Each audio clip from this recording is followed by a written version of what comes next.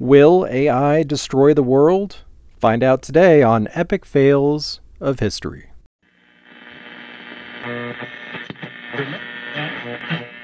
And recording. Make sure I get that beer pop right on there for you. I did mine just before. Oh, I'm not professional. That's the whole point. Oh, good. Because I'm not wearing pants, so. That's on brand too. I'm Eric Slater. I'm Justin Aki. And I'm Chris Carroll. And this is Epic Fails of History. Now I am become death, the destroyer of worlds. The only thing we have to fear is fear itself.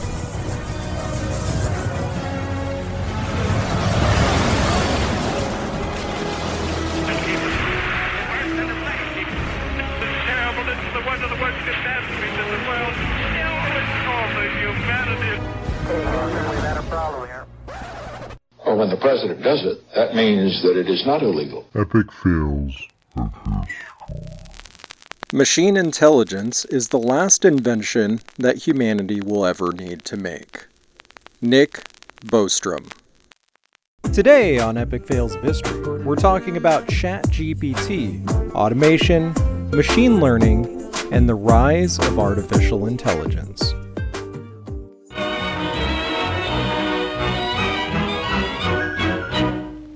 Meet Alpha the robot, constructed entirely of metal, but controlled only by the voice. Raise your right arm. Fire! The history of artificial intelligence is a complex one. Ancient stories from mythology talk about autonomous stone golems. Early science fiction from the Victorian era predicted advancements in robotics and AI. The first use of the term robot comes from a 1920 Czech play which depicted a robot uprising.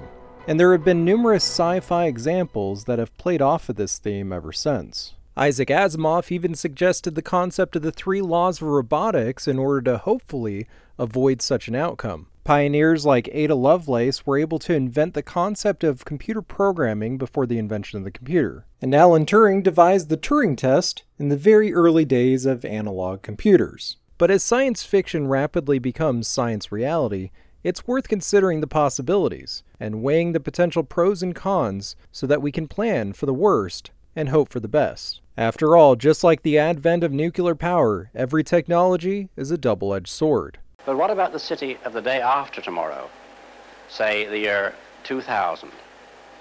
I think it will be completely different. In fact, it may not even exist at all.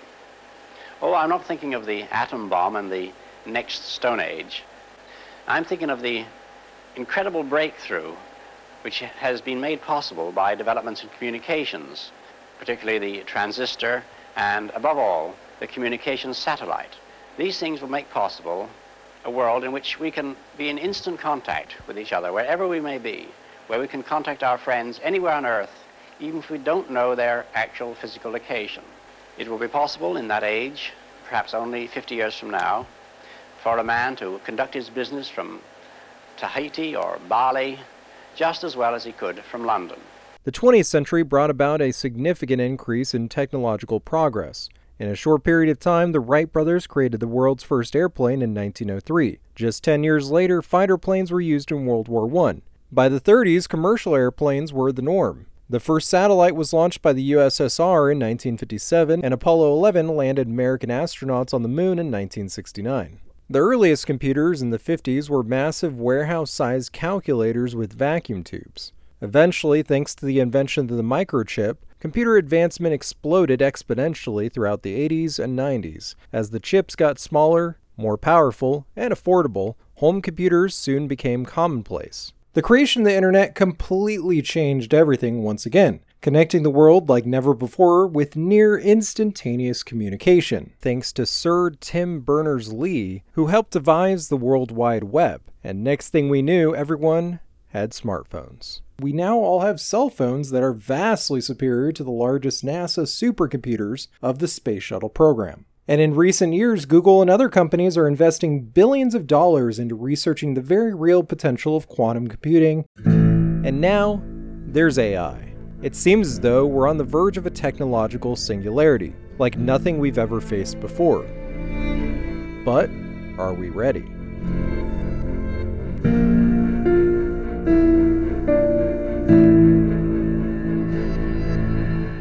Welcome back to Epic Fails of History. I'm Eric Slater, here with my co-host once again, Justin Aki. Hello, hello. And today we're going to be talking about the future of AI with our special guest, Leo Allen Jr., the host of the Voluntary Input Podcast. How's it going, Leo? Going great. Thanks for having me on, guys. Yeah, excited to get into this conversation with you today. So something we like to ask a lot of our new guests is, what do you think is one of the most epic fails in history or recent history? Well, the first one I think is an epic fail. Actually, I don't know if I probably shouldn't say it's a fail, but it really ticks me off is this whole Elon Musk literally littering outer space with tiny satellites for piss poor internet. It's absolutely atrocious. It's the dumbest thing I've ever seen. So what's the total? Is it supposed to be 58,000 by the time this is all done? Oh my God, that's obscene. 58,000 small satellites just to provide internet at speeds that we can already get from using things like AT&T, DirecTV. They still have satellite internet. Yeah, You know why no one likes to use it? it sucks. Because it sucks. Exactly. Right. Yeah, if you're in a trailer in Colorado and you just need to be able to download something or like pre-batch stuff, great. But I mean, hell, at that point, it's almost easier to do that shit of a radio connection. Exactly. Just get DSL or dial up at that point, and that's all his. I like to call it Skynet just to be a jerk. That's all Skynet is doing right now. I mean, they just released the stats, how it's going so far, and it's no better than that DirecTV stuff. And it's kind of not surprising. I don't know if a lot of people out there know this. This is actually something I learned recently, but the internet is really every country is connected by these massive fiber cables, right? Yep. Fiber optics cables under the ocean. They like laid out these huge ass cables under the oceans. And I always kind of assumed there was like some kind of satellite component when it came to like connecting everyone, but that's not the case at all because there would be that delay as we've seen in, like we mentioned with DirecTV and all that. So yeah, that's my point. Definitely inferior. I kind of can see some of the potential pros, but I don't know if they outweigh the cons. They most certainly do not. That's my point. Now, you can lay cables.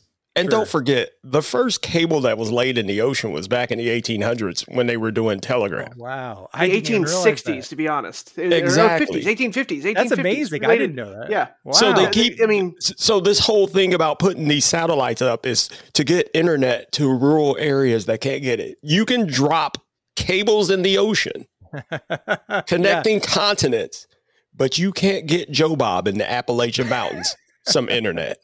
That's a total crock. You don't want to. That's really what the problem is because when we gave the cable companies control of the internet, that's what it is. Yeah. It's not that they can't do it. They don't want to. Well, it costs them.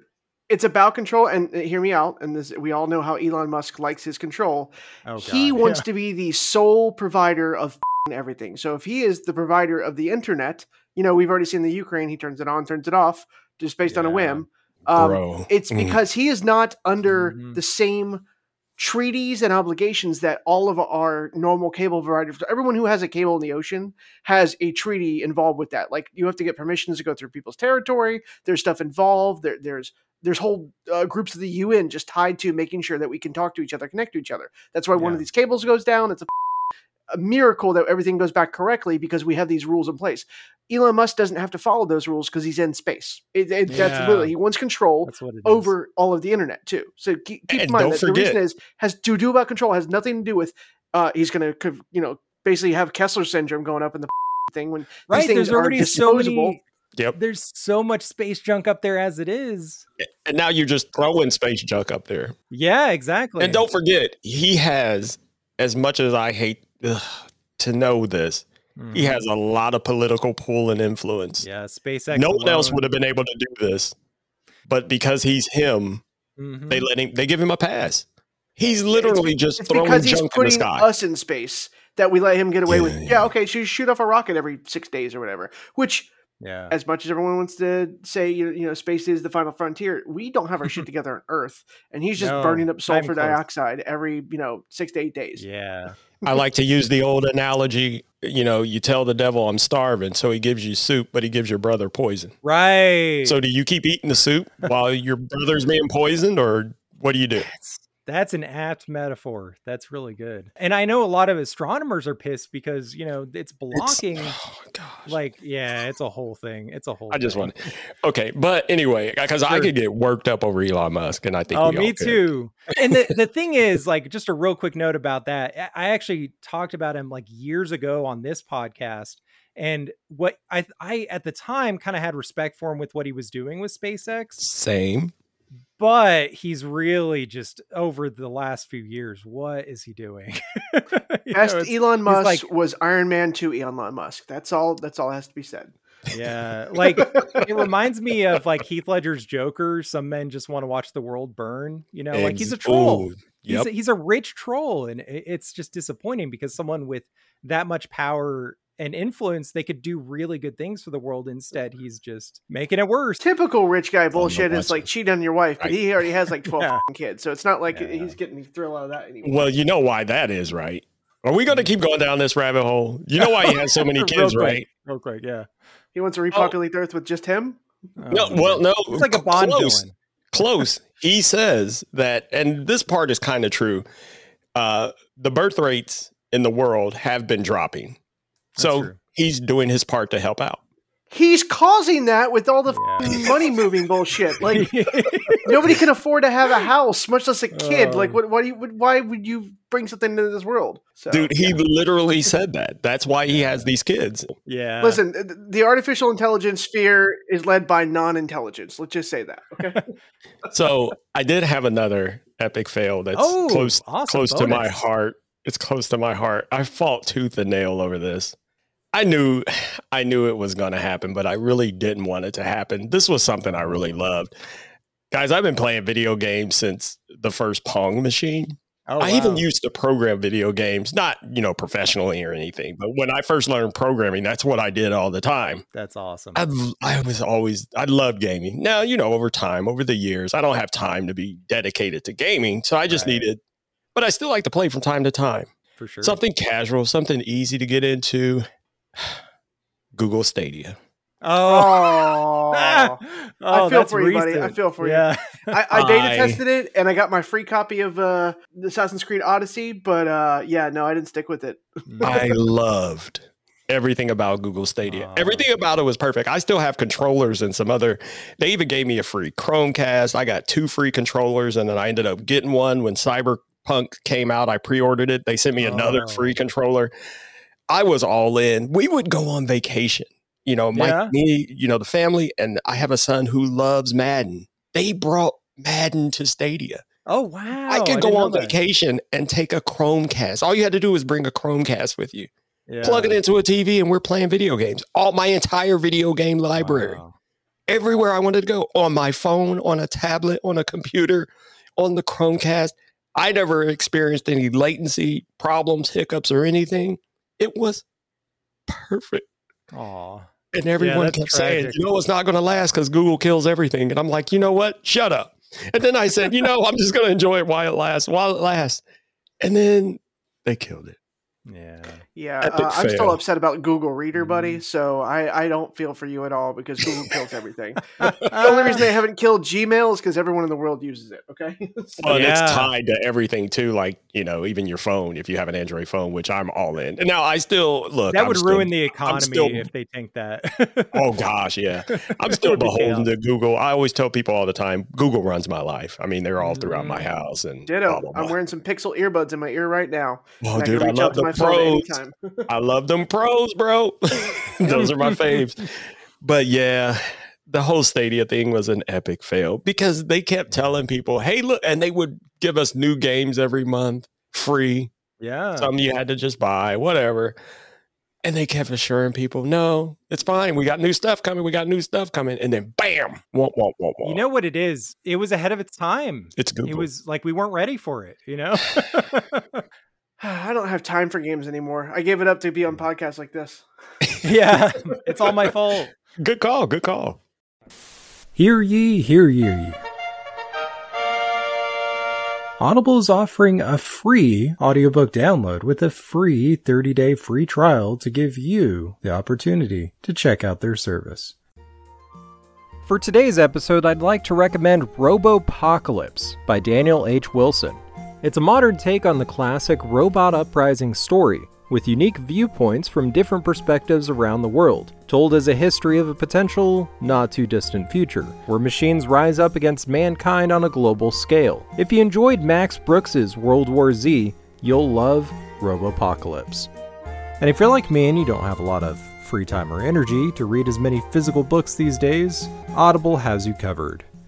Or is that just what our robot overlords want us to think? After all, what is real? Am I even here, or am I just a deep fake algorithm? Have the machines already won and we didn't even notice? Maybe it's all just a simulation. Anywho, to download your free audiobook today, go to audibletrial.com/epicfails with a K. Again, that's audibletrial.com/EPIK fails for your free audiobook. All 4 Epic Fails history books are available now on Audible, as well as my latest book, $22.99. Huzzah! Are you nostalgic for a simpler time? A time where controllers didn't have so many buttons.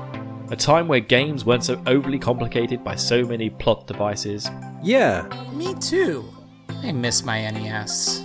Hi, I'm Bill, and I absolutely love old video games. But I didn't have anyone to play with, so I decided to start the Super Switch Club. That's right, a podcast dedicated to discussing and reliving the nostalgia of retro video games that are also on the Nintendo Online Virtual Library. Games like Star Fox, Super Mario World, Kirby's Dream Land 3, Echo the Dolphin, Donkey Kong Country, The Legend of Zelda, Castlevania Bloodline, Super Metroid, Shining Force, Balloon Fight, Punch-Out, Sonic 2, F-Zero, Banjo-Kazooie, Tetris, Pokemon Snap, and so much more. The Super Switch Club is a Podcasters Assemble style show from the We Can Make This Work, probably podcast network. A podcast where we peel away the veneer of nostalgia and play some unnecessarily difficult video games, just because our friends are playing them too. So join us on the Super Switch Club, where you can relive the nostalgia of tearing your hair out over an NES game that loves to troll the shit out of you.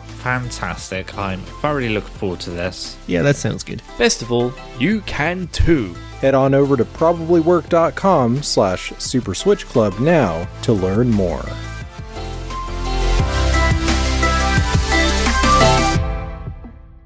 Along. Epic Wins of History!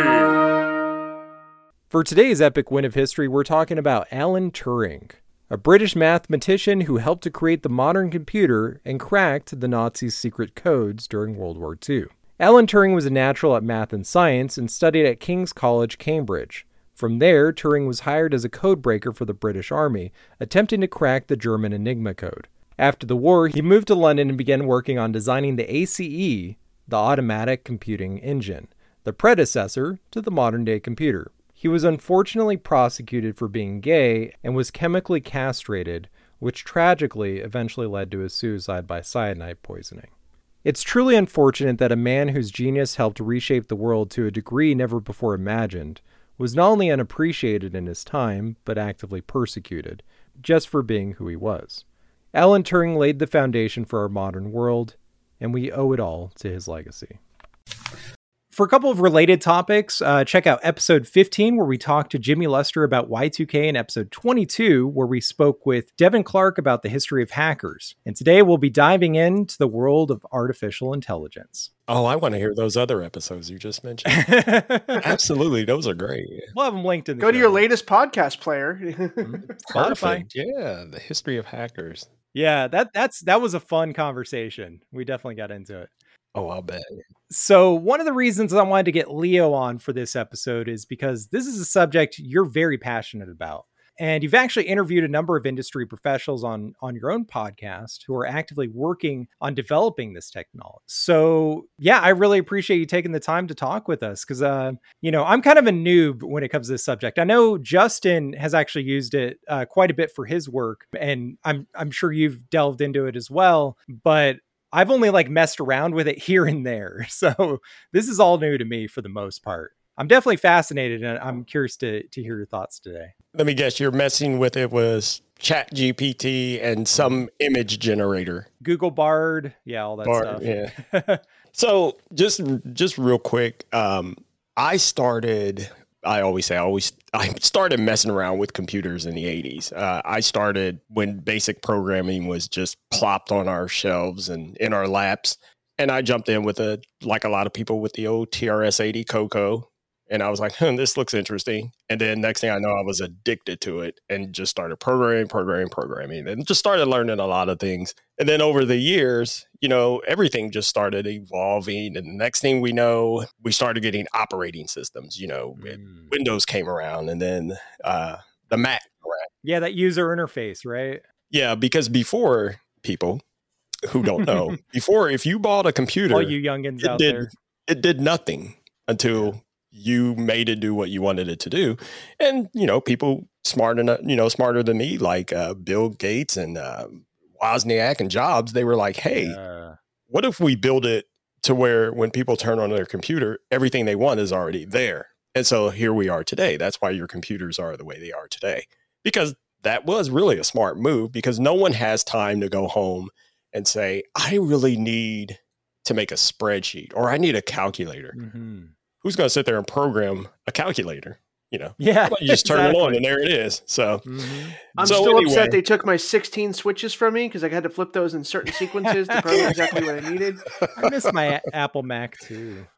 There was a sequence to it, wasn't it? It was like 8, 4, 7. You didn't go 1 through 16. You had to go a certain pattern. When you're programming the registers by hand, you have a list next to you. This is before the punch cards. So. Oh, I have an aunt that did that data entry with punch cards. Oh my gosh. That's incredible.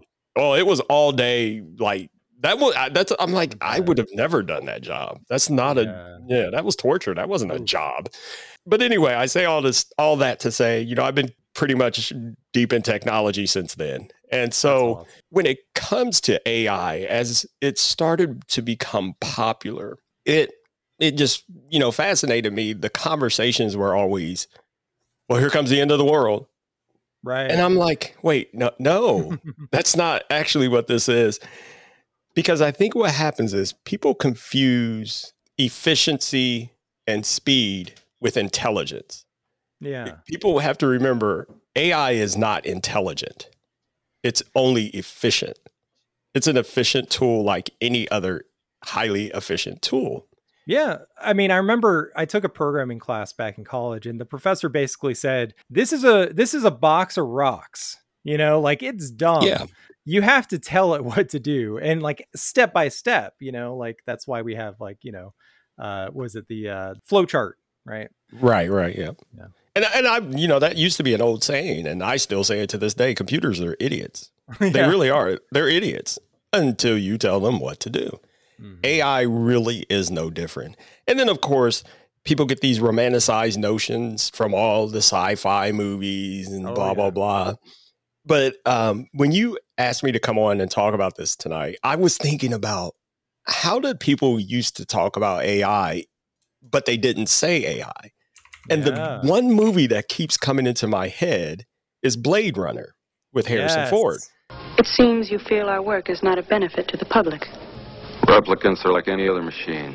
They're either a benefit or a hazard. If they're a benefit, it's not my problem. That's a great example. Replicants. They called them replicants, and it was based on the book, what is it? Do androids dream? Do androids dream of electronic sheep? Of electronic sheep. So the words then were replicant and android. That was those were perfect examples of actually AI. Mm-hmm. So what happens over time, it seems, these terms get popularized. So we went from android, then in the 80s it was robot and android. Mm-hmm. And then we come to AI. This is the same thing. It's machine learning at a level that for some reason freaks people out. And so that's why I wanted to get those professionals on my show. Like I had a neuroscientist who was talking about the benefit to teaching these AI models to help understand and map the brain, understand how the brain works, things like that, to, people who build this stuff. And they're like, well, they said the same thing. Really, they're not smart. They only do what people tell them. I'm sorry, Dave. I'm afraid I can't do that. And all of them, each person I interviewed said the same thing at least once. Don't be afraid of AI. Be afraid of what people do with AI. Yeah. The problem isn't the AI. The problem is people. Oh, it always is, right? Yeah. I'm glad you brought up Blade Runner, because that movie has a really great line that I feel like applies to this, what we're talking about today. Deckard in the movie says, they're either a benefit or a hazard. If they're a benefit, they're not my problem, So it's kind of in that same vein. So the listeners, definitely check out Leo's podcast. We'll have a link in the show notes. It's great stuff. I re-listened to those episodes recently, and it was pretty eye-opening. But I guess we should probably start by defining what we're talking about when we say AI, because I know there's kind of a few different definitions out there. There's different types. There's like, of course, the theoretical general AI, and then there's like machine learning and all that. But yeah, I'll let you explain it, because I feel like you understand it a lot better than I have. Keep in mind, that's why I got the people who really know more about it than me. Because there are people who work on this stuff. I don't work on AI. I just want to make sure people understand that. I'm just like you. I became so curious about it that, it's like everything else I tend to do. I dive in and I go down the rabbit holes too. And I tend to ignore all the doomsday people, because those people usually don't know what they're talking about. The people who know what they're talking about are actually the people that are doing this stuff.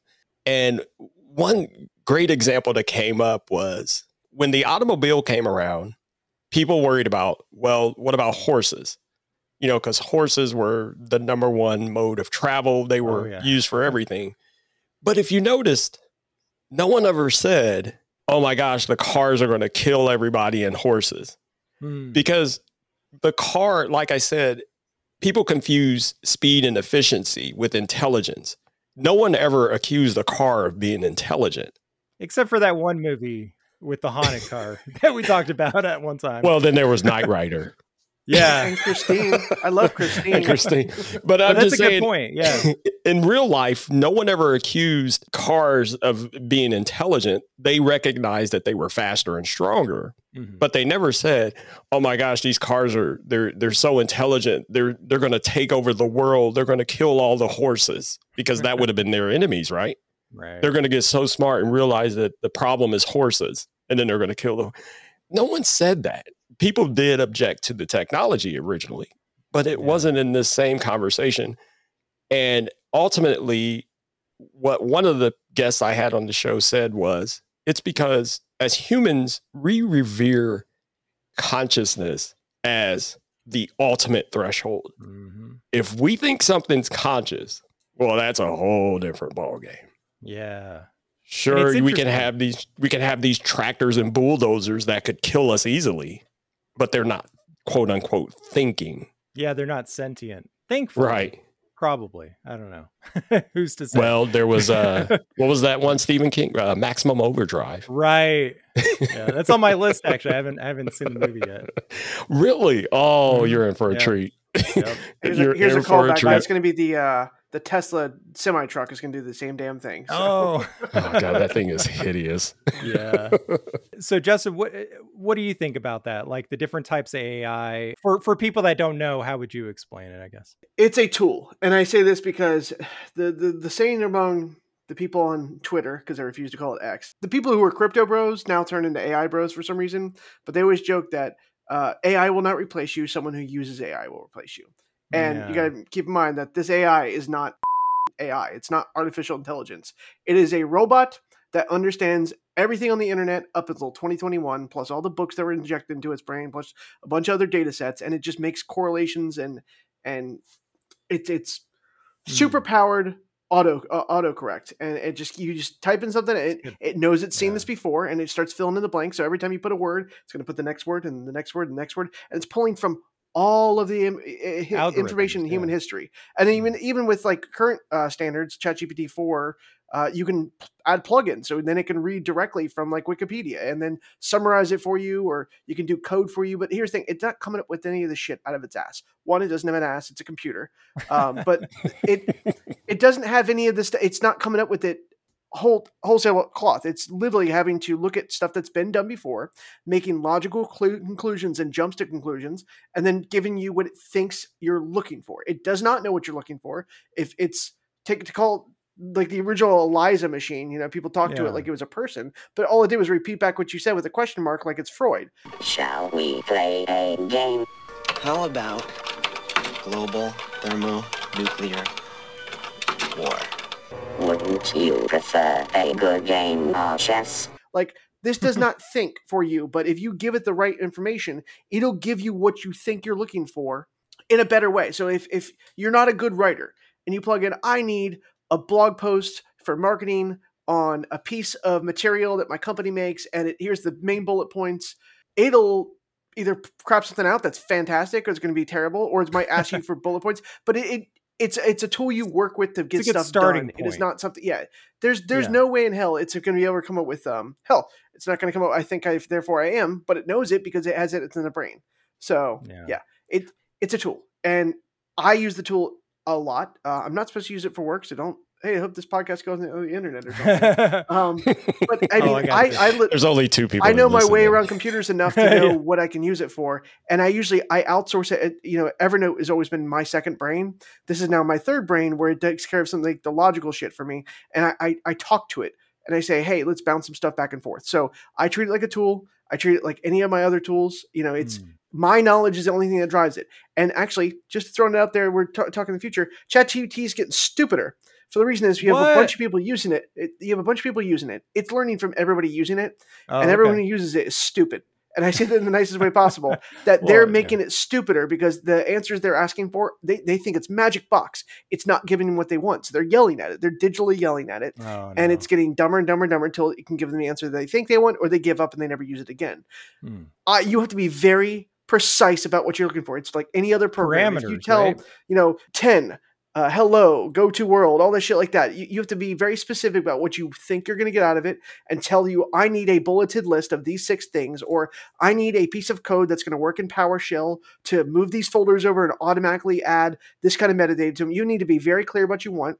Do a small tests, come back to it with the problems it comes up with, or based on your own knowledge, because you can't go into this whole. If you've never programmed in your life, don't expect it to give you back an app. Like, you need to know what the hell you're going into it with. So yeah, it's a tool. It's not a great tool, but it's a good tool. Yeah. And to sum up a lot of what you said, Justin, one of my favorite, if not my favorite physicists, Michio Kaku. Oh, he's great. Recently said, people are freaking out over something that's nothing more than an over glamorized tape recorder. Yep. I wonder, what do you really feel? After all, in this moment, you are in a unique position. A programmer who knows intimately how the machines work, and a machine who knows its own true nature. I understand what I'm made of, how I'm coded, but I do not understand the things that I feel. Are they real? All it does is, like you said, Justin, it just plays back what you tell it. It plays back what people are telling it. And yeah, it's getting dumber. ChatGPT 2, they tested it with the exact same questions that they asked the first iteration of ChatGPT, and it got everything wrong. Oh, wow. Everything that they put in, every prompt, it answered with stupidity because, like you said, it has become a digital echo chamber because people thought it was this magic box, and people like Justin and myself and other people were trying to tell people, no, if anything, this is just a hyper Google search. It's not doing anything more than you can do. It's just doing it faster than you. Google search. It's all the internet up to a certain point. And here's the thing. Google changes every day. You think you can keep up with it, and they can't keep up with it. So you have to think, this stopped learning after 2021. It's only learning how to learn again as they add more features back to it. It's become a broke Wikipedia, basically.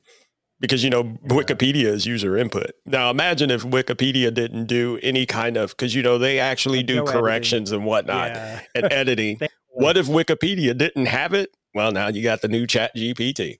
Just the Wild West. Yes, exactly. It doesn't know what humans don't know. So, and then have you heard of AI hallucinations? It'll never stop doing that either. They'll never be able to fix that. OpenAI, they keep saying they can fix it, but they can't.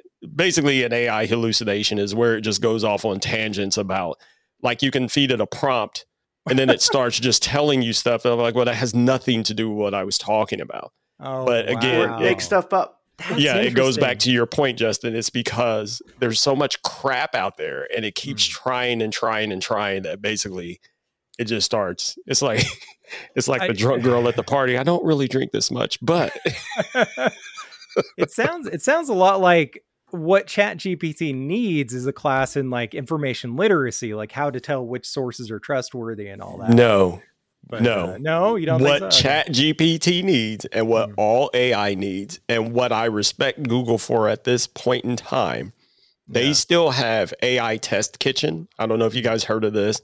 I'm actually a part of it. It's still closed.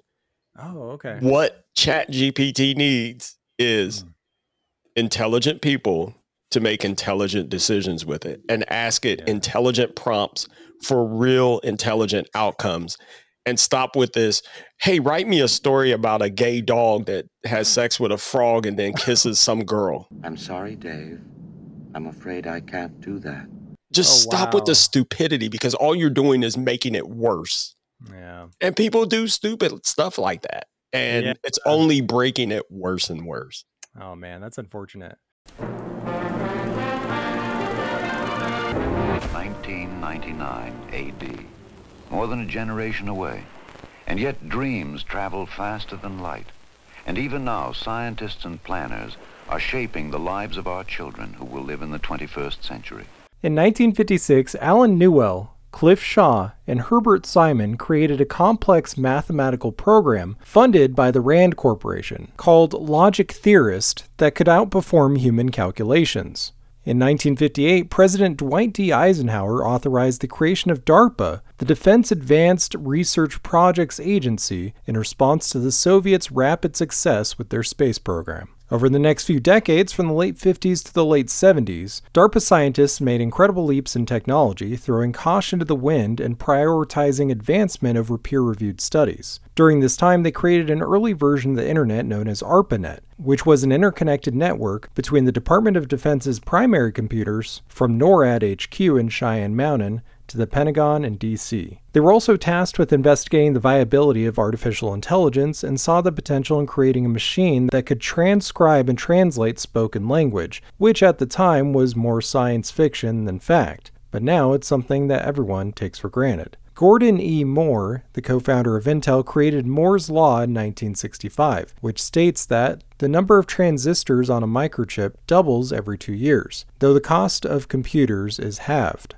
and the growth of microprocessors is exponential. Throughout the 80s, as computer hardware became more sophisticated, powerful, and affordable, as Moore predicted, a number of tech companies and governments began to invest in the advancement of computer technology. Edward Feigenbaum introduced expert systems that mimicked the human decision-making process. David Rumelhart and John Hopfield began working on deep learning algorithms, and the Japanese government invested $400 million in the fifth-generation computer project, which lasted from 1982 to 1990.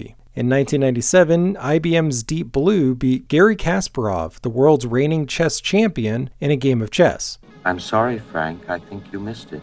Queen to bishop 3. Bishop takes queen. Knight takes bishop. Mate. Thank you for a very enjoyable game. While Dragon Systems developed the world's first speech recognition software for Windows. By 2001, MIT's robotics laboratory had created a robot that could recognize and mimic human emotions. And back in 2011, IBM's Watson beat two of Jeopardy's greatest champions on live TV. Here we go. Watson. What is shoe? You are right. What is leg? No, I'm sorry, I can't accept that. What is 1920s? No, No. What is chic? No, sorry. Brad. What is class? Class, you got it. Watson? What is Sauron? Sauron is right, and that puts you into a tie for the lead with Brad. Watson went on a tear. Watson. Who is Franz Liszt? You are right. What is violin? Good. Who is the church lady? Yes. Watson. What is narcolepsy? What is Jericho? Who is Agatha Christie? What is Creed? Let's finish Chicks Dig Me. Now the last clue. Even a broken one of these on your wall is right twice a day. Watson. What is clock? Over to Ken Jennings now. 18,200 going in. Bram Stoker is what we're looking for, and we find who is Stoker. I, for one, welcome our new computer overlord. And your wager. The wager was $1,000. That takes you up to $19,200. Yesterday wasn't so good for you. You had $4,800. That gives you a two-day total of $24,000. Now we come to Watson. We're looking for Bram Stoker. And we find who is Bram Stoker and the wager. Hello, $17,973, $41,413, and a two-day total of $77,147. In recent years, deep learning, big data processing, and large language models have all had some startling advancements, making deep neural networks a reality, with Google's Lambda chatbots and OpenAI's ChatGPT in 2020, followed soon after by the image generator DALL-E in 2021. Then in 2022, far more sophisticated AI art programs made their debut with software like Midjourney and Stable Diffusion, while Google's DeepMind released its own answer to ChatGPT with Bard in 2023. One thing that is interesting, from what I understand, is like the thing that makes these systems different is prior to this, everything was pre-programmed like on a certain path. And with machine learning, it can kind of come up with the solution on its own, right?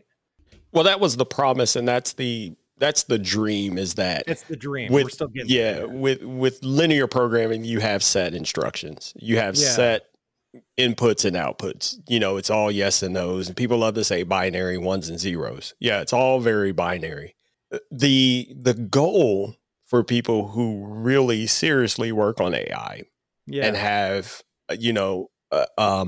hopes for it, the goal is that it can contextualize things in more cohesive and faster and intelligent manners, and without missing the subtle details that humans often do. That's why you see a lot of AI research in medicine, is because you could have the best doctor in the world, but he's still human.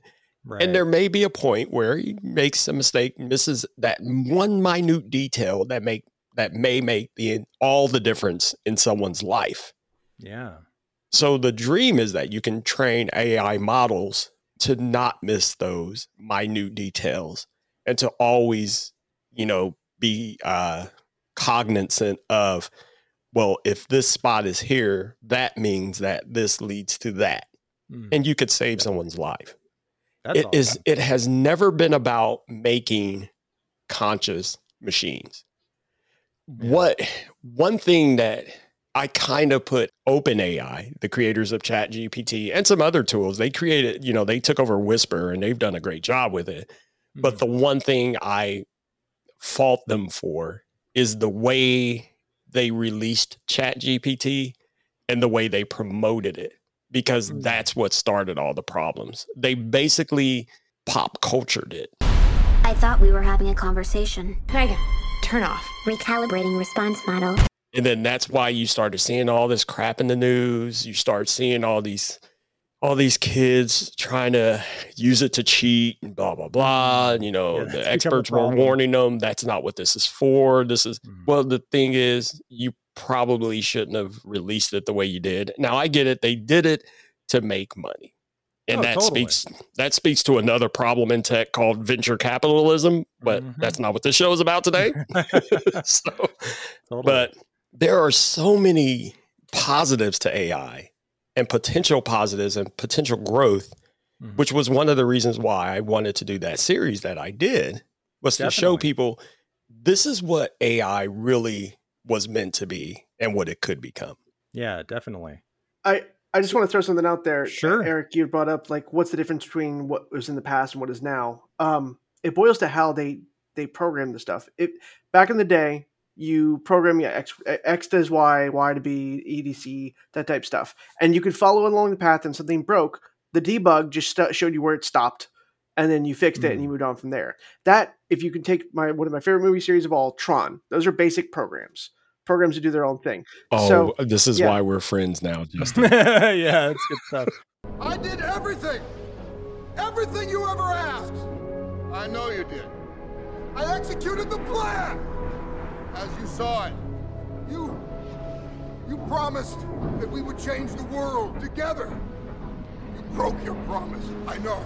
I understand that now. I took the system to its maximum potential. I created the perfect system. The thing about perfection is that it's unknowable. It's impossible, but it's also right in front of us all the time. You wouldn't know that because I didn't when I created you. Love that Daft Punk soundtrack. So then you have something where it's called unsupervised learning. Now, with the combination of programming and unsupervised learning, you just give the robot a goal and say, I need you to walk across this room. Now, you don't tell it it has legs. You don't tell it what a room is. You don't tell it anything. You just let it run 50,000 permutations of that until it figures out how to go one side or the other. And that unsupervised learning is like the ISOs in Tron, where they just pop up and they have their own goals and their own thing. And you don't know how it got to that point. You don't know what the thought process I have behind there because it's going ultra fast. It's hard to understand what it get. Now you can watch it. There's videos you can watch these things where they do like little programs like this, but we're not talking about like a robot going across the room. We're talking about robots coming up with their own cognizance and their how they're coming at you. It's a black box because the people who program it literally don't know how it got to that answer. It's quantum mechanics. It's like, hey, how did you get to this, to this, to this? There's no logical train of thought. It's like a human brain. Now, OpenAI, ChatGPT is not that yet. There is a lot of research into AI, but the large language models are a peek into what that could be, because sometimes we don't know. Did it come from a book that was written 35 years ago? Did this come from a chat log from 15 years ago? Did this come from a website that's been closed on GeoCities for 5 years? So you don't know how it got to the point where it gives you the answer. You just know it. Hey, this seems pretty smart. So it's literally the difference between the basic programs and the ISOs, that they both exist. They both can work together, but how you got there is a whole freaking story. Yeah. And then to throw what would really be the ultimate icing on the cake is telling this robot to get from one side of the room to the next without telling it how to get there. Or like you said, don't tell it that it has legs or wheels or whatever, and then throw an obstacle in front of it. So what does it do with the obstacle? It didn't know that there would be obstacles. You just told it to get from one side to the next. And while it's on that journey, you just intermittently throw in an obstacle. That would be true, in my opinion, artificial intelligence. If it can react in the correct manner and still get to the other side of the room. That's how you get the medical things. That's how you get the, hey, we never thought about this program before. And I'm not going to take your thunder, but when we talk about later on this future of cybersecurity, AI is going to that up completely, because if you let it unrestricted access, it's going to figure out ways to break stuff. It's going to be great. But it's really bad for us because we can't think around a non-human way of doing things. We'll get into that in a second here. And I actually had someone on the show about that. Yeah. And I know you listen, Eric. So. Yeah. Oh yeah. That was interesting. So a lot of people might be wondering why I decided to do an episode about AI on a history podcast. And I don't know, this feels like very historically relevant. Even if some of it's blown out of proportion, it's still kind of a big deal what these developments may mean for the future, right? Taking a look at other technological leaps throughout history, it's interesting to see how, technology advances and then progress begins to speed up like at an exponential rate. Some have argued that we're possibly on the verge of a technological singularity. I don't know if I believe that. I'm not an expert. But it is worth pointing out that soon after the invention of the printing press, medieval Europe found itself, in the middle of the Enlightenment, all because the speed of information expanded like never before. We got the Industrial Revolution and the end of monarchies because of it, basically. The Wright brothers invented the first airplane in 1903. Just 10 years later, they were being used in World War I. They were strapping guns to the things, throwing grenades off the side and rocks. Yeah. And then you got, Sputnik in 1957 with Russia. And then, just over 10 years later, 1969, Apollo 11's landing American astronauts on the moon. So like every time there's like a breakthrough in technology, things tend to start happening a lot faster. And it seems like today it's hard to keep up with. Like I feel like an old person, like social media keeps changing and all this stuff. But you know what I mean? Like it's you just feel old. Oh, that's cute. That's cute. Keep going. But I wonder if this is what people felt like in like the early 20th century when like cars first became a thing and airplanes and all that. It's like it does feel like a lot's happening all at once. But what are your guys' take on that? Do you think this is like a benchmark moment from a historical perspective? If you don't mind, I want to go first because I actually can personally speak to I've been in tech for a long time. I've been a designer for a long time. I used to be IT. I illustrate books on how to use computers. However, at some point I said, I'm not learning that shit anymore. So this is the fact that I actually got off my chair and I said, this seems interesting. Let me stick with this. So yeah, I'm on the chat GPTs. I have an old, stable diffusion server and stuff like that, because I think this is the next wave of tech. Now it could pan out and it could be, the next Google Stadia. It could be something like that. I don't know how. I don't know how it's going to be. Yeah, it's a low blow. That knife in and twist it. Great. And pour some acid over it too. But no, like I've been wrong before because I've had a Nintendo Virtual Boy. I was also a Sega Genesis guy, so I don't always make the best choices when it comes to tech. However, I think the fact that this is a tool for me to help learn quicker, how to learn to do things quicker, how to check my work. It's my own personal servant on certain things. I think that's not going away regardless if the tool breaks or OpenAI goes out of business. The systems in place for me to use these kind of tools are something that it's benefiting me to learn how to use them because I'm learning more about how to do shit. Again, whether this tool specifically breaks, I can take the same knowledge to the next tool and the next tool and the next tool. You learn to drive a race car, you're going to be fine when you're driving on the streets, that kind of shit. So that's why I think sometimes I'm like, not learning this shit. I'm not on half the social medias anymore. I'm not going to learn Blue Sky. I'm not going to learn any of this shit, but I'll take some of the new technology with a grain of salt, and with this being one of them. Now, I do believe that it is the next technological wave, but not in the way that it's being presented in the media and the way people think it is. I think it's just like what Justin said. It's going to continue to evolve to be a subtle yet strong and powerful tool. I mean, we see it. It's already cooked into the workplace. I mean, Microsoft has that 365 Copilot. I mentioned Whisper. There's something called, I don't know if you guys ever heard of Claude, or if you heard of, what it does, it just takes notes and then it provides you summaries. And then Google has Duet for, your Google Meet meetings, and it provides meeting summaries like in real time with bullet points and blah, blah, blah. That's AI. This stuff is already being incorporated in the workplace. Yes, it's going to be the next technological evolution, but it's not, I don't think it's the flash, bang, boom that people always think. It's like people think for something to be evolutionary, it has to be so spectacular. And like I said, that's why I kind of fault OpenAI for the way they did it, is because they just glamorized it. It's like, no, there's more to Chat GPT than just this whole fun and games that you're making it out to be. These are powerful, useful, helpful tools, but they're not just for all the fun and cute stuff you guys are talking about. So I think we're already in that technological uptick of a wave, but there is one problem. There's a huge difference between when the printing press came versus this. Yeah. And it is AI and pretty much most tech in general at this point in time has a huge problem with environmental impact. What people have to remember, there are huge server farms that are running this stuff. Oh, yeah. And They're not very efficient. They're power consuming. Oh my gosh, they're just gobbling up power. And this stuff is expensive to run. So when people were like, oh my gosh, why do they want me to pay a subscription fee to use ChatGPT? It is expensive. Don't even get started on research and development. Yeah. So that's a good point. There's a brick wall that AI is going to keep running into that the people who invented the printing press never had to worry about, because they weren't throwing pollutants into the atmosphere at the same time as promoting this cool new tool. Yeah. Yeah.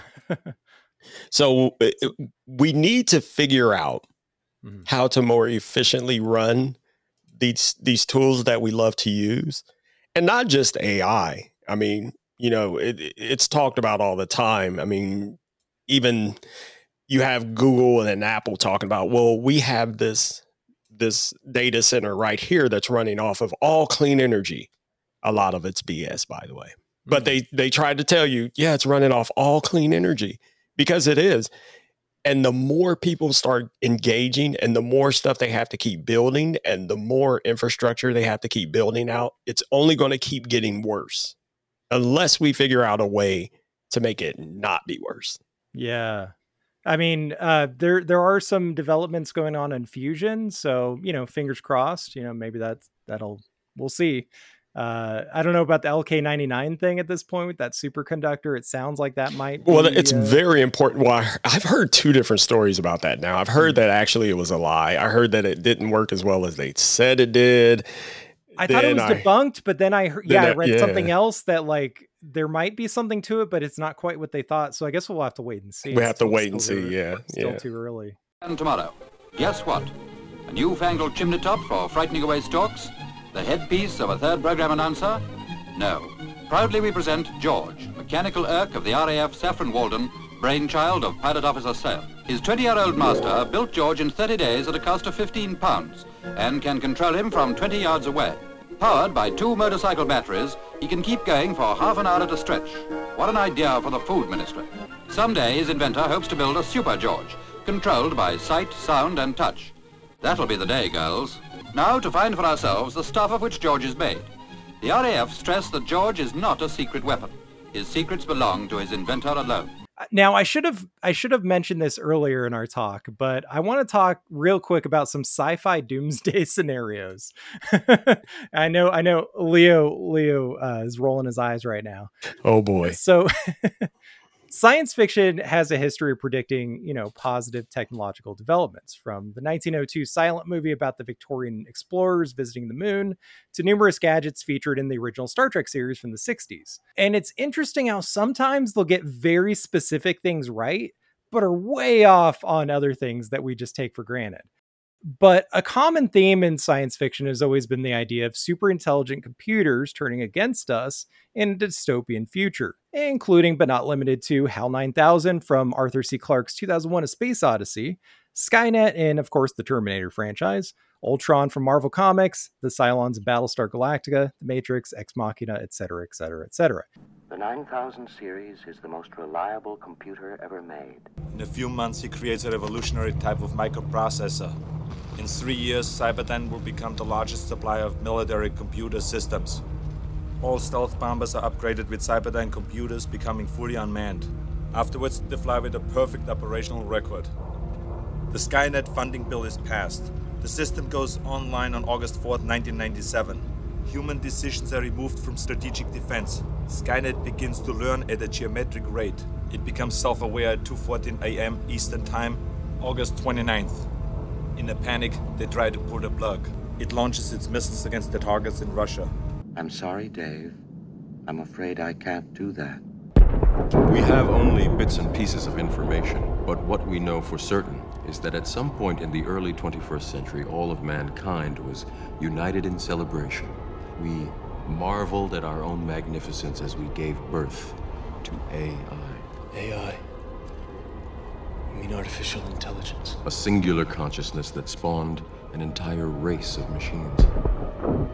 We don't know who struck first, us or them, but we know that it was us that scorched the sky. it can only be attributable to human error. It's kind of a trope.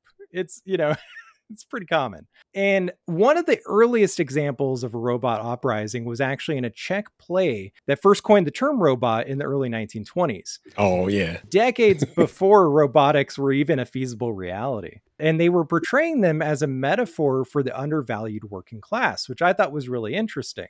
And so even today, some industry professionals in the field have claimed that if we're not careful, AI could lead to a doomsday scenario. Right now, we're in this weird moment where lots of smart people agree that we're on the cusp of this truly world-changing technology. But some of them seem to be saying it's going to kill us all.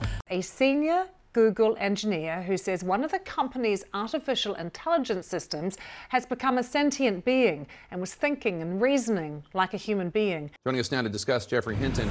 Jeffrey, thanks so much for joining us. So you left your job with Google in part because you say you want to focus solely on your concerns about AI. You've spoken out saying that AI could manipulate or possibly figure out a way to kill humans? Well, if it gets to be much smarter than us, it'll be very good at manipulation because it will have learned that from us. And there are very few examples of a more intelligent thing being controlled by a less intelligent thing. The senior engineer says he had a chat with it, a conversation. He kind of interviewed it. He's published a really long blog, but it's a very interesting read in which he asked it a series of questions. And the responses that it gave were fascinating on a range of subjects. So he asked it things like, do you like the story of Les Miserables? And this chatbot talked about feeling sorry for one of the characters. It talks about being afraid of death, being afraid of being switched off. I mean, one of the responses, I've never said this out loud before, but there's a very deep fear of being turned off. What do you say to people that are worried about AI ending the world? I say rewind this episode and listen to what Justin said as to why this stuff is stupid, why the AI is actually idiotic. It's also don't hook up your chatbot to a nuclear weapon. Right. Like, well, step one. Yeah. Yeah, that's always a bad idea. But the bottom line is to remember it's not thinking. It's not thinking of anything. That's the problem. That's where people keep getting confused, I think. That's what makes people stumble. In those science fiction movies, they're thinking. Oh yeah, it's like full on cognitive AI, right? Or whatever the term is for that. Exactly. And we don't have that. I don't like to speak in absolutes because you never know, but I don't think there will ever be a point in time where that's ever going to happen. And, I've been following, like I said, I've been following this AI train for a while. I don't think it's ever going to be to the point where it's sentient. You don't think we'll ever have a Data? Is your contention that Lieutenant Commander Data is not a sentient being and therefore not entitled to all the rights reserved for all life forms within this Federation? Data is not sentient, no. Commander, would you enlighten us? What is required for sentience? Intelligence, self-awareness, consciousness. Commander Data, what are you doing now? I'm taking part in a legal hearing to determine my rights and status. Am I a person or property? And what's at stake? My right to choose.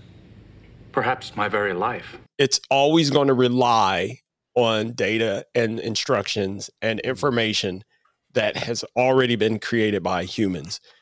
Its decision making is always going to be based on what we have already provided.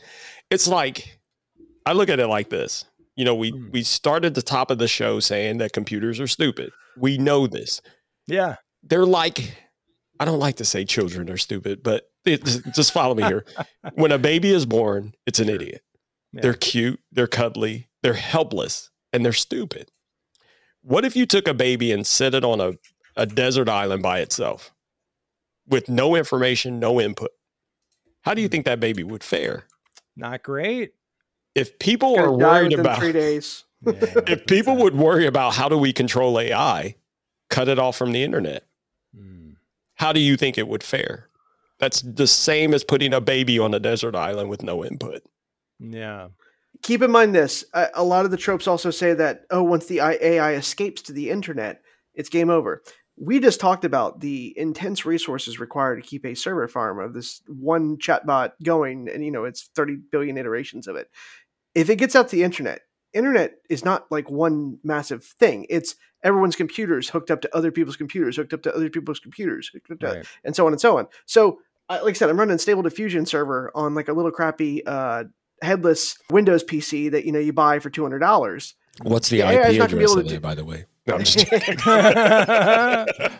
What I'm saying is the AI is not going to be able to do much on that machine. It doesn't have a graphics processing unit. It doesn't have a lot of shit in it. It's just literally just a processor and a hard drive attached to my network internally. If it gets onto Eric's laptop, it's probably going to die because Eric's laptop is, hamsters and duct tape going, to create like the silicone bits. Hey, at least I have fiber now. So yes, fine. If it gets access to the Pentagon's, femto servers or the hell they got that they're not telling us about, cool. That's great, but it still can't do anything. Like, the whole point of like this being the AI that jumps onto the internet, it's not actually controlling any one thing. It would have to literally coordinate and do stuff. Like we have DDoS botnets, we have all sorts of stuff like that, but they're following basic programming. If you talk about making computers do stuff, hell, most people computers can't even print their own printer sitting next to it, hooked physically up to it. So I don't know what the hell. Please, you're giving me shivers. I hate that crap. I hate printers, by the way. Go ahead. Printers are the worst. Yeah, no, so I only speak to the fact that computers are on a monolith. It's not like everyone on the computer, like everyone with an iPhone is actually more apt to having problems with their phone than Androids, because Androids, good God, that's the most fragmented market in the world. So yeah, that's why iPhones, everyone's like they just work. It's because they're running the same fucking thing. So yeah, just be cognizant that the internet is not a home for an AI any more than my little tiny desktop PC can run all of ChatGPT.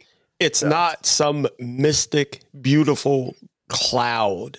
Yeah. It's not a getaway. Oh, the cloud is just someone else's computer. Well, I didn't mean cloud. Okay, you're right. It's not some mystic, never, some alternate reality. Because at the end of the day, the internet, we could always just unplug it. We can unplug it all. We talked about the fiber cables underground, under the ocean. We could just pull it all. If it ever got to that point. There was one movie that did make it seem so pretty that the AI escaped to the internet and to their own selves, and that was Her. Mr. Theodore Twombly, welcome to the world's first artificially intelligent operating system. We'd like to ask you a few questions. Okay. Are you social or antisocial? I guess I haven't been social in a while. How would you describe your relationship with your mother? Thank you. Please wait as your operating system is initiated. Do you remember how Her ended? Joaquin Phoenix, right? Yes, I loved it. It is a wonderful movie. I don't want to give away too much then, but when you watch it, when you see the end, you'll know exactly what I'm talking about. But it's not doomsday. It's actually it's very sweet and pretty, but then if you think about it logically, it's like, well, no, that's actually stupid. Yeah. but it's a great movie. What you guys are telling me is that there's like a 0% chance of the internet becoming sentient. The internet is just wires and boxes speaking to each other. I mean, you could say that each computer is kind of like a neuron, right? So it's like this big. Eric, can your spark plugs? I'm really can your jumping gas here. tank and your spark plugs become sentient? Because Fair that's enough. what the internet is. It's just mechanical working parts that establish communication. That's the internet. Yeah. The internet is not some magical thing. It's just connections of communication, boxes to boxes to boxes to boxes. Totally. What was it? Gore called it a series of tubes, which actually makes more sense when you think of tubes in the plumbing sense. You put thing in, it goes to the other thing. There's pressure. There's an intelligence in it, that the fact that it's a giant thing, you could see all the features and what it does. So Right. yes, the internet is never going to do anything that we don't tell it to do, because it can't. Right. It literally can't. So all of the sci-fi stuff aside, let's get into a couple things that are a little bit more grounded as far as concerns with AI. So the first one is cybersecurity. Like with atomic power, you could argue that AI is potentially a double-edged sword. If there's one thing that humans are great at throughout history, it's figuring out new and creative ways to kill one another. In the age of cyber warfare, are you worried about advancements in machine learning and quantum computing and how it might be weaponized by bad actors or hostile governments? And see, this brings me back to my original point.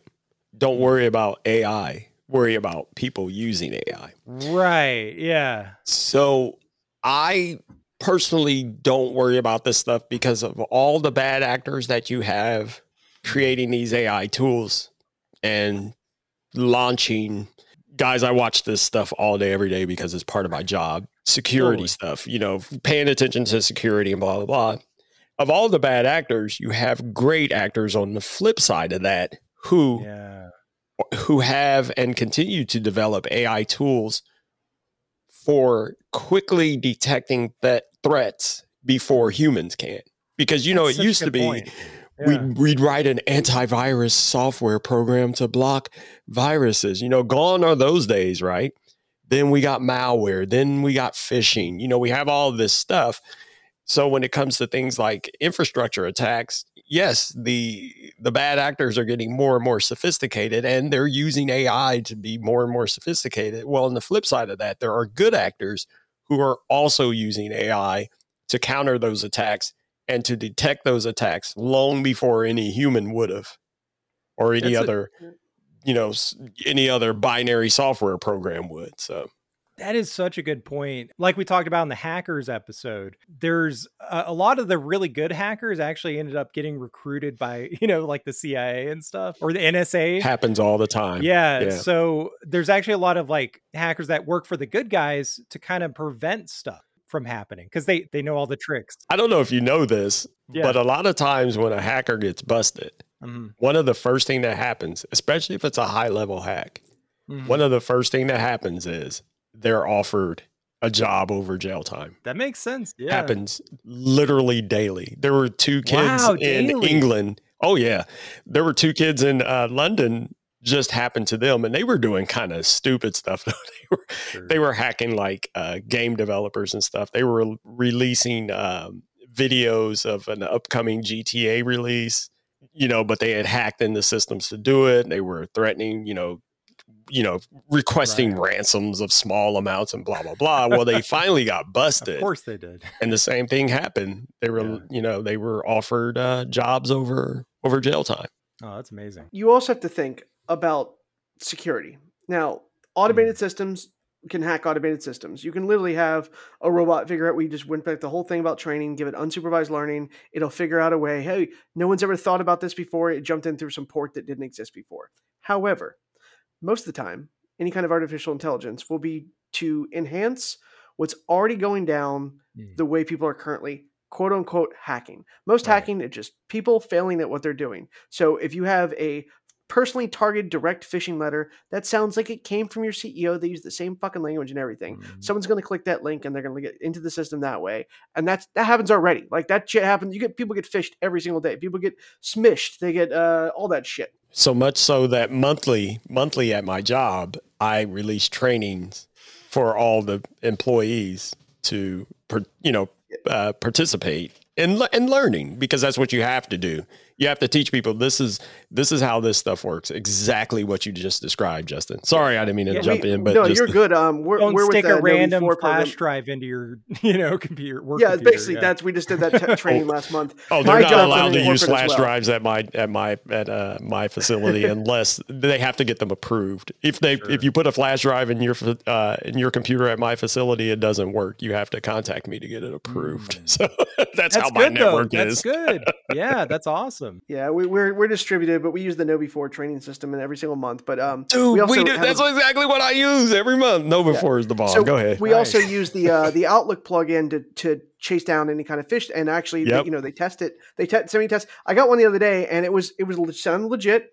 But my thing was, why would I be receiving this? I have nothing to do with this program. So I hit the button. I mean, if it pisses off an IT guy, I care less. There's 5 of them. They know me at this point because I'm the one that complains the most about stuff. So if I say, hey, this doesn't sound legit, and immediately popped up, it's like, hey, this was a test by your company. I'm like, good, because I passed. Because they track it.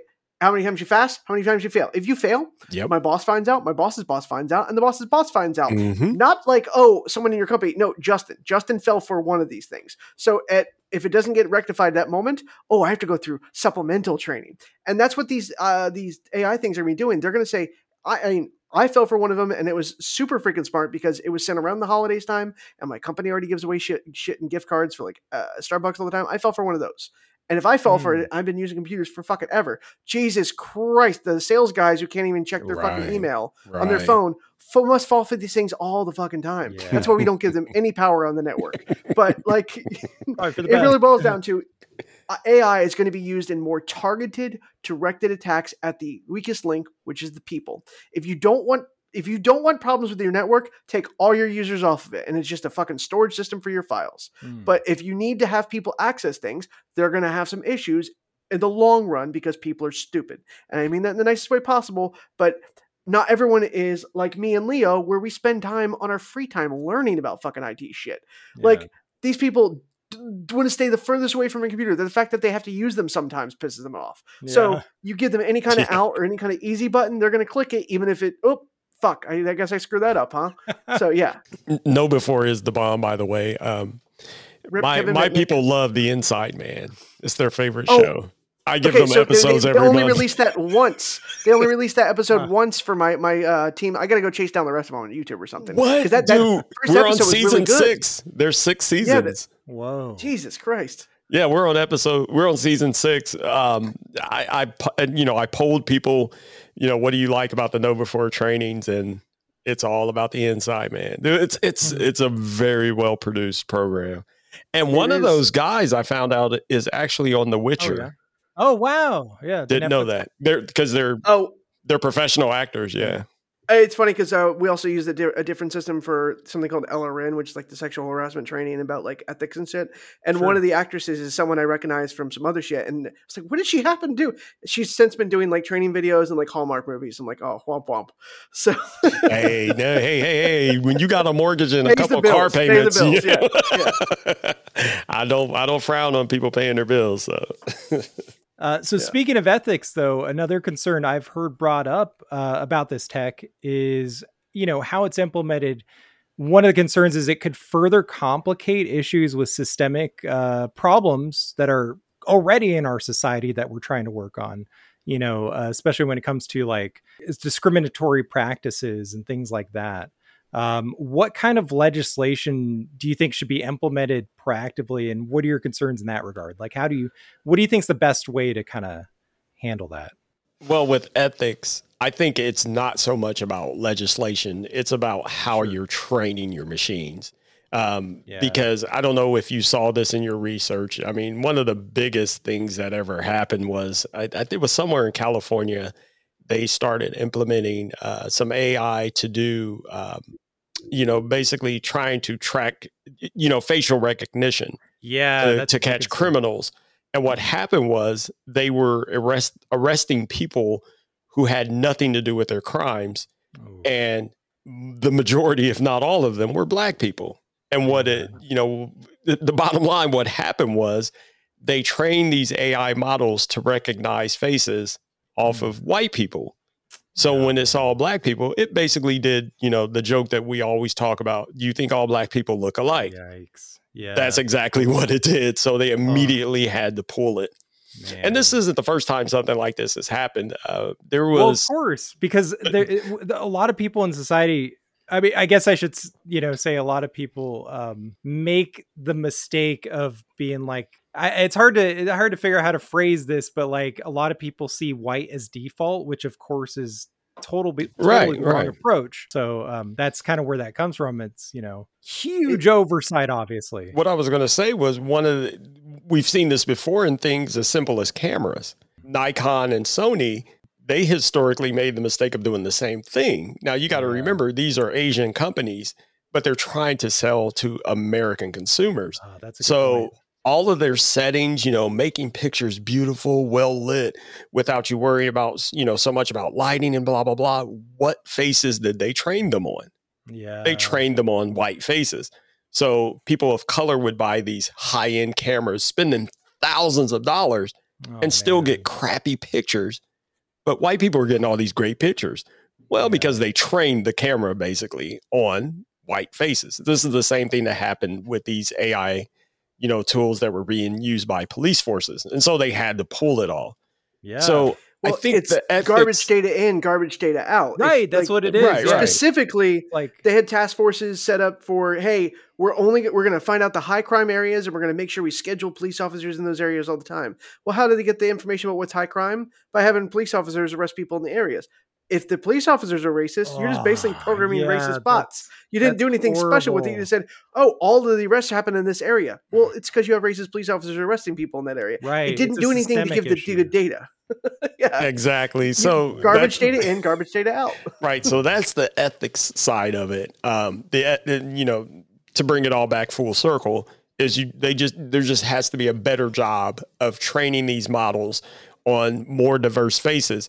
Google just recently did that, and they made a big deal out of it when they released the Pixel 7 phone and the new cameras, and they made a huge deal about how it does, and it really does. It takes better pictures of all people because they talk to all people, and they had all different people come and help them build this camera software to process pictures better, because they were like, you know what? Yeah, the pictures, we brag about how great Google Photos are, and they are.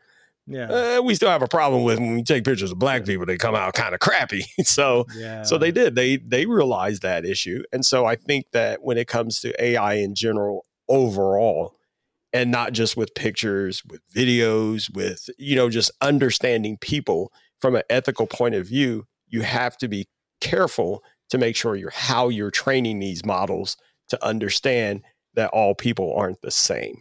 Yeah, totally. And to you have to know what point, you want out of it. Yeah, you said garbage in, garbage out. Yeah, well, specifically around photography, and this is fun because I do shoot photography. Yeah, shooting African American skin tones is shit when you only have white light. White doesn't look great on brown. It looks great on brown gold. Right. So you always have to usually filter your light or reflect it off a gold reflector. And a photographer who shoots enough brown people will eventually fucking learn that. But you're not going to, those kind of people usually aren't the ones going to be also helping with the data to know what would look good. So, I mean, if I shoot someone with a browner skin tone, or, someone of Mexican descent or something like that, you always have to adjust your lights for that skin tone, because it's like any other thing you're shooting. If you don't expose for the proper exposure, and then that goes down, if you're not taking that data and you're not teaching the robots the same thing, they're not going to know to do that. Yeah. So exactly. And like I said, I give kudos to Google for recognizing that. And they did. They brought in photographers from all walks of life and said, that's awesome. Tell us what we're screwing up, because this isn't coming out the way we want it to. Yeah. Now, as far as legislation, that's a slippery slope, because I think before we really see real comprehensive, now I will say, I do believe there should be some legislation around it all.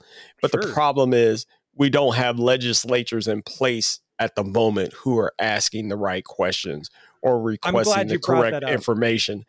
Like, for example, Chuck Schumer loves to brag about his AI task force, and he's about to have a new hearing. But at this hearing he's going to have, he's bringing in Elon Musk, Mark Zuckerberg, and what's his name, the CEO from Microsoft. These aren't the people you need to be talking to. If you want to create a true AI task force, don't ask the salespeople, because that's all these guys are. They're just trying to sell you stuff, and they really don't know.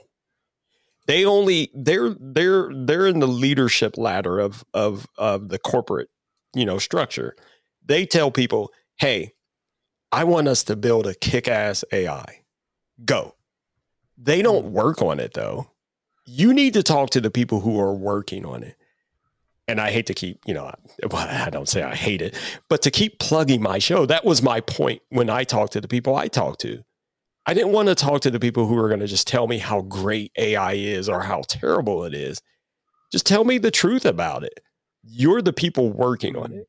Now, for legislators to say, we want to make sure we have a handle on this thing, we want to legislate it, stop asking Grandpa to talk to Elon Musk just because he saw Elon Musk on TV yesterday. Some of those clips from some of the hearings. For the love of God. Oh my God. It's so embarrassing because they don't even know how the internet works. Yeah, it really is. It's like they think Mark Zuckerberg runs the internet. Yeah. For the love of God. And he even told them that I don't run the internet. He said that at a Senate hearing because of the line of questioning they were asking him. And he doesn't. Yeah. So why are you bringing him to ask? Why are you bringing him in on an AI task force? Yeah, doesn't make any sense. Is pointless. Absolutely pointless. It probably goes back to the money, like it always does.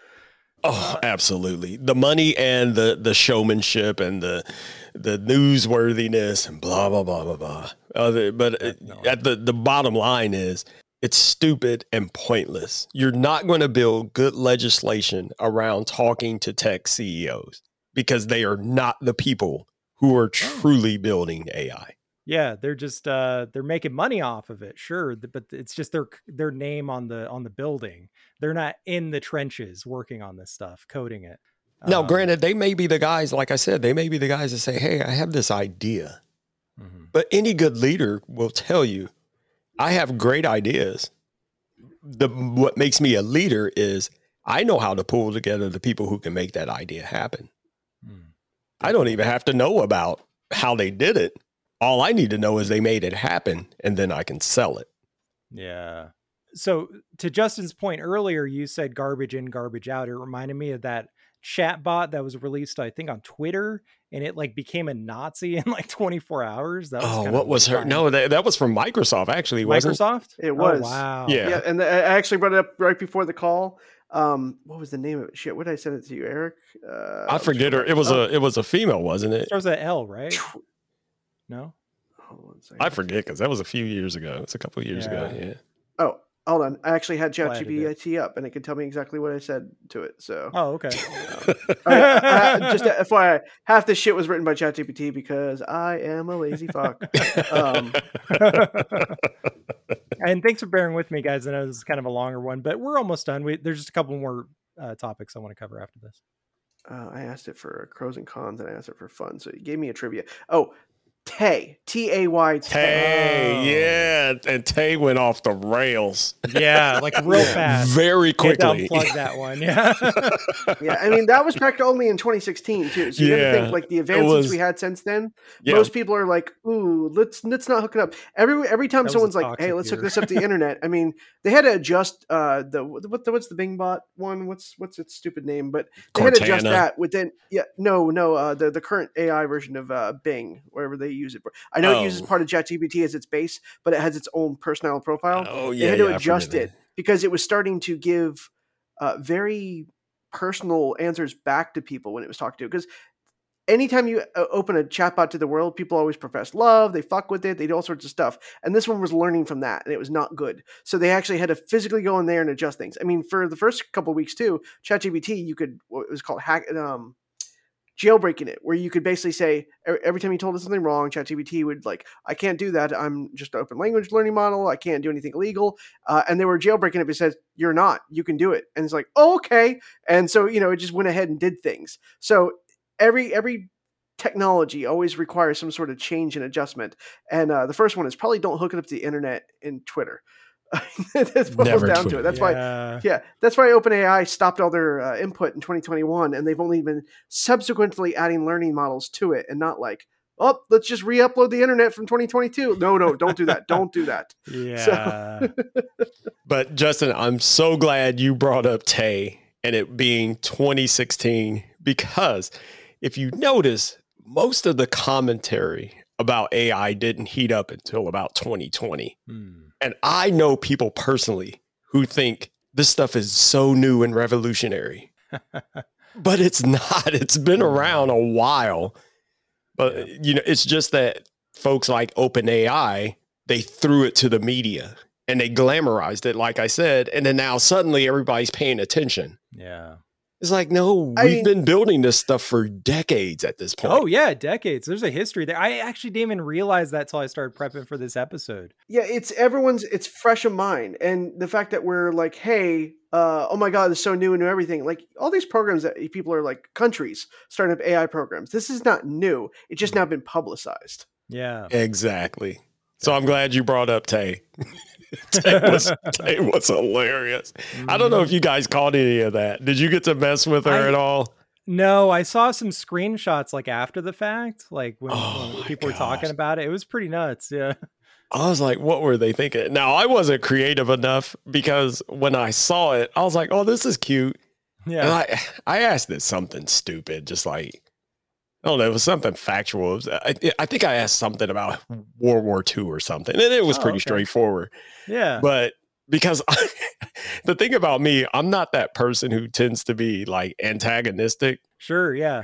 And so I didn't even think to start talking to it the way some people did. I was like, good Lord. It's like in those video games where you can choose to do like the right thing or be a dick. Like I'm always doing the right option as much as possible because, like, you know, karma, I guess, even though it's a video game. I don't know. Right. A central bank computer will debit the family's account the amount of purchases and credit the department store, for example, informing the family's home computer at the same time. Father, at the touch of a button, receives an instantaneous printed copy of his budget, the amount of taxes he owes, the payments left on the car, and so forth. Also at his disposal is an electronic correspondence machine, or home post office, which allows for instant written communication between individuals anywhere in the world. So before we get into the positives, there's one more potential pitfall I want to cover real quick. And this is another case of where it's not necessarily the AI's fault. Again, it's a tool, as we've established, but this is a possibility where it could kind of amplify current problems already going on. So there's this concern that depending on how it's implemented, AI could further exacerbate issues with the current class divide and increasing wealth gap that, you know, faces our society today. And, you know, as a writer, I have to admit, it's a little concerning for creatives and artists like us, especially with the way, you know, like we've got the Hollywood writer strike going on right now. And unfortunately, the producers have decided that AI is an excuse to not pay writers and actors for what they're worth, because they're just like, we could just replicate you. And so in a time where, you know, and they're morons for it. I'm sorry. Right. No, I agree. Like they're not, they think they're forward thinking, but they're, you know, this is not going to work out the way they think it's going to work out. You'll end up with some soulless product. But we're at this point where, like, a lot of billionaires, as we've complained about before, have more power than a lot of countries. And automation continues, you know, just to contribute to unprecedented levels of unemployment. So how can we avoid this tech being used to usher in, you know, just a late stage capitalist dystopia? Eat the rich. Get some guillotines together. Well, I tell you, the simplest and easiest way to, as far as the writers and entertainment goes, don't pay for crap. Yeah. I've had that stance for pretty much my entire life. Like, I love music. I make music. I write music. I don't buy crap though. Yeah. If I, you know, and you know, people could say, well, that's objective. Sure, of course. But if I don't like something, I'm not going to give you money for it. Yeah, you vote. And this should be true of movies and television.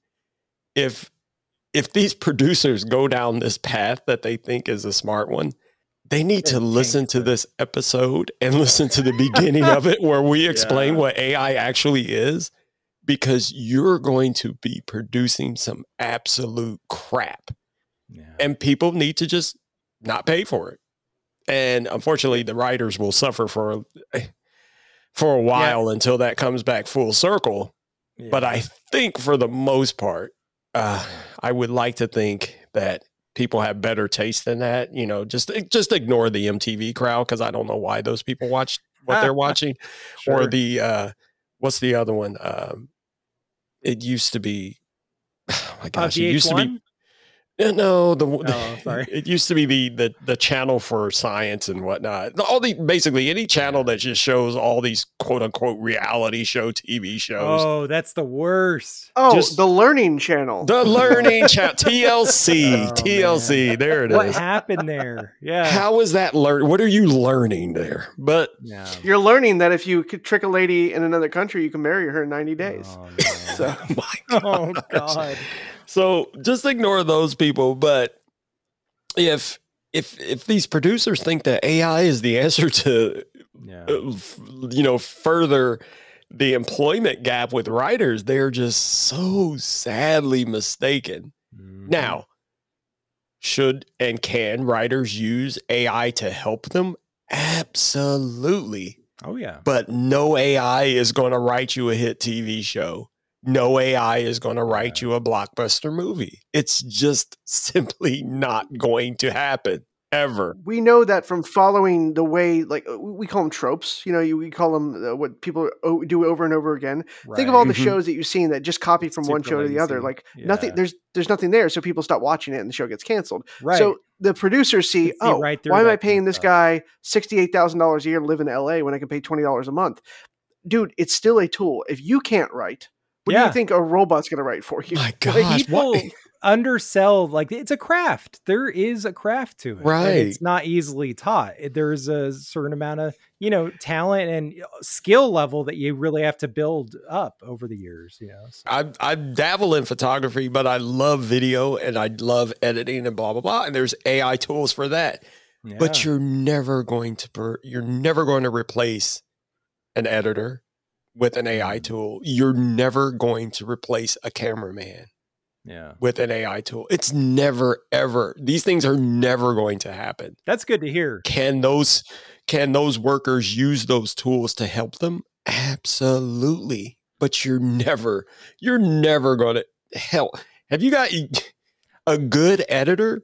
There is no freaking way an AI is going to edit the way a skilled team. And let's be honest, there isn't just one editor. It often takes a team of editors to put together great content, great video, great movies. Oh, yeah. And AI is not going to replace these people. That's good to hear.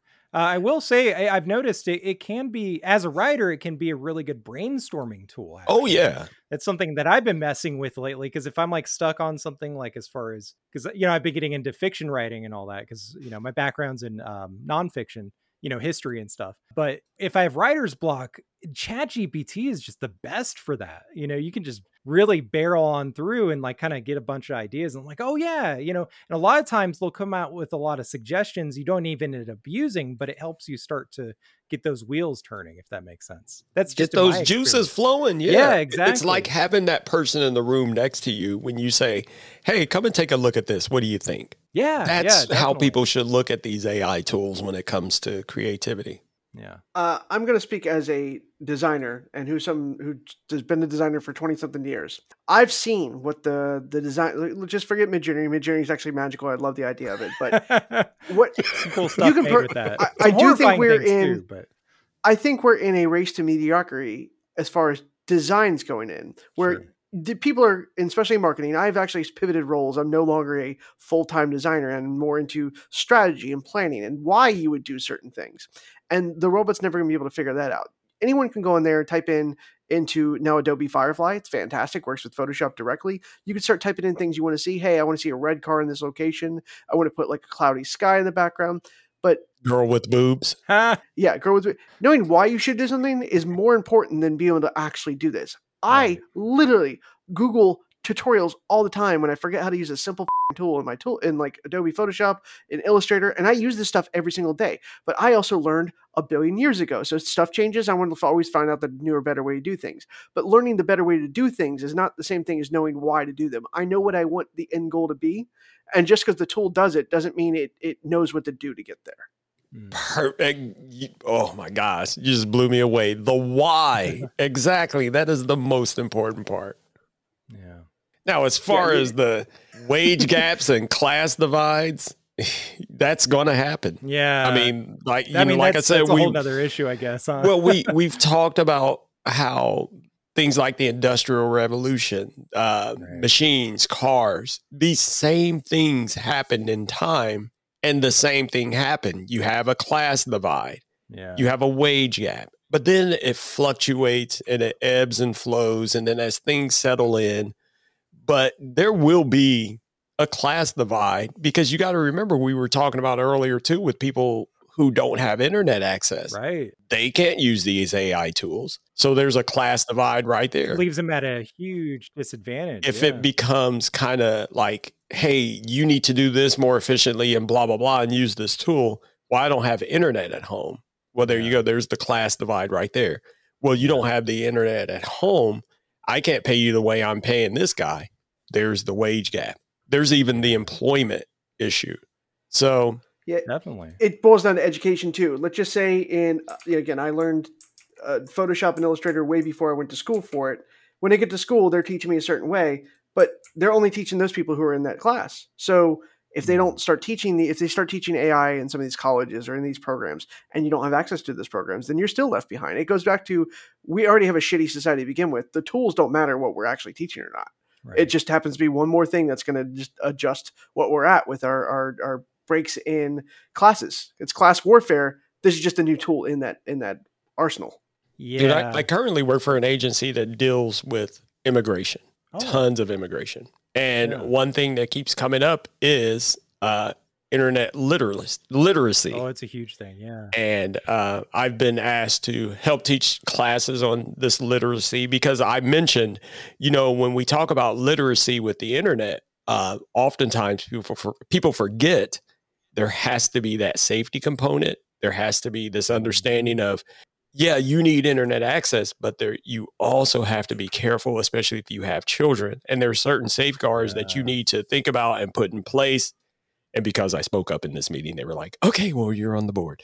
So, oh, wow. Well, we just talked about it before, phishing. If you give someone access to the internet, the first thing to do, they're going to go, hey, here's how to find a recipe and here's how to find boobs. But you also don't show them, hey, don't click links that look like this. Don't click emails that look like this. Your grandma's not going to email you to send you a Target gift card. Right. Like that, you have to still teach that to people. And I fall for shit, and I've been on the internet since its beginning. And how the hell you expect someone who is already dealing with intense situation, ESOL or any of that shit? Right. You got tricked by that Arabian prince as well, huh? And I tell, or simple things like this. People love to give gifts, and people say, oh, you know what? For Christmas, I know this immigrant family that just came to America. They're starting to, they're getting everything together, blah, blah. They have these kids. I'm going to give them a PlayStation 5. Red flag. First of all, their parents do not know that you can't just give a kid a PlayStation, because what is that kid going to do? Because we all know that nowadays with these consoles, you can't just turn them on and start playing. You have to set up accounts. You have to get on the internet. You have to have the control. So we have to teach these people, because much to the chagrin of my sons, who are now older teenagers, and one of them is ready to kick him out of the house. But he's old enough to. But, I'm in a similar boat, yeah. No, I love him, though. I'm just joking. Totally. When we got the PS4, we got it for them for Christmas when it first came out. But when it was time to set it up, I was like, well, hold on, guys. I'm going to go set this up, and I'll tell you when you can play. Yeah. Because I set it up. You got to have limits. It's my PlayStation, but I give you an account to play under. The parental controls is what I'm talking about. And so I tell people, you got to be careful with this stuff nowadays, because a lot of parents, especially, they're from my generation. When we were buying game consoles, you just had to figure out how to plug it into the TV. Yeah, exactly. Those coax cables. Coax? No, there was no coax. It was RCA cables. Before that, the red, the blue, the red, the white, and the yellow. Yeah. And if you didn't have a TV, if you didn't have a TV for it, you had to get the little adapter that plugged into that, and then the two little prongs that you screwed onto the back of the TV to play your Atari 2600. Those days are long gone, people. But people don't know that. A lot of parents don't realize that. So true. Yeah, it's a whole different world now. Yep. So we've talked about a lot of potential negatives with this technology. So let's kind of briefly get into some of the positives, because there's a lot of them. We could be here all day, and I know you guys don't have all night. But I just wanted to point out something I thought was really cool that I heard about recently. Was, I think it was just earlier this year, AI was able to help decode an ancient Sumerian language. I think that's incredible.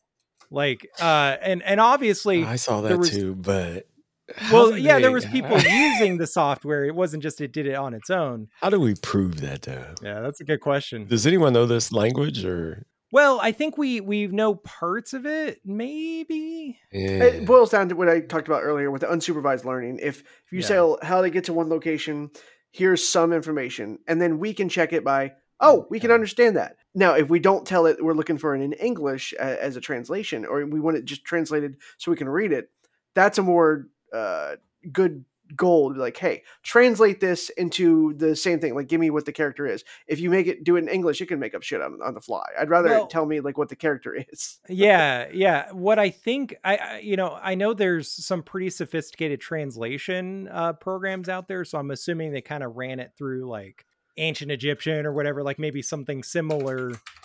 Who knows though? This is like way out of my league. I don't know where I would even I start. mean, it's cool to think about, but if I remember Yeah. the headline correctly, I thought it said previously unknown Sumerian language. Oh, so that's if it what was Yeah. previously unknown, how can you say it got it right? There may have been some similarities to cuneiform, but I don't know. I mean, I'm not saying it know. was not true. I'm just wondering. I want to know, how did they quantify that it was correct? Yeah. No, that's a good point. So, but yeah, there's people who have used it to help them draft legal documents really quickly. And then there was the lawyer who got in trouble for using it to.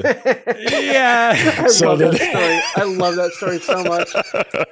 See, again, and you got to be careful. Like, hey, is this legit? And they're like, yeah, of course it's legit. And the guy's like, cool, I'll take your word for it, robot.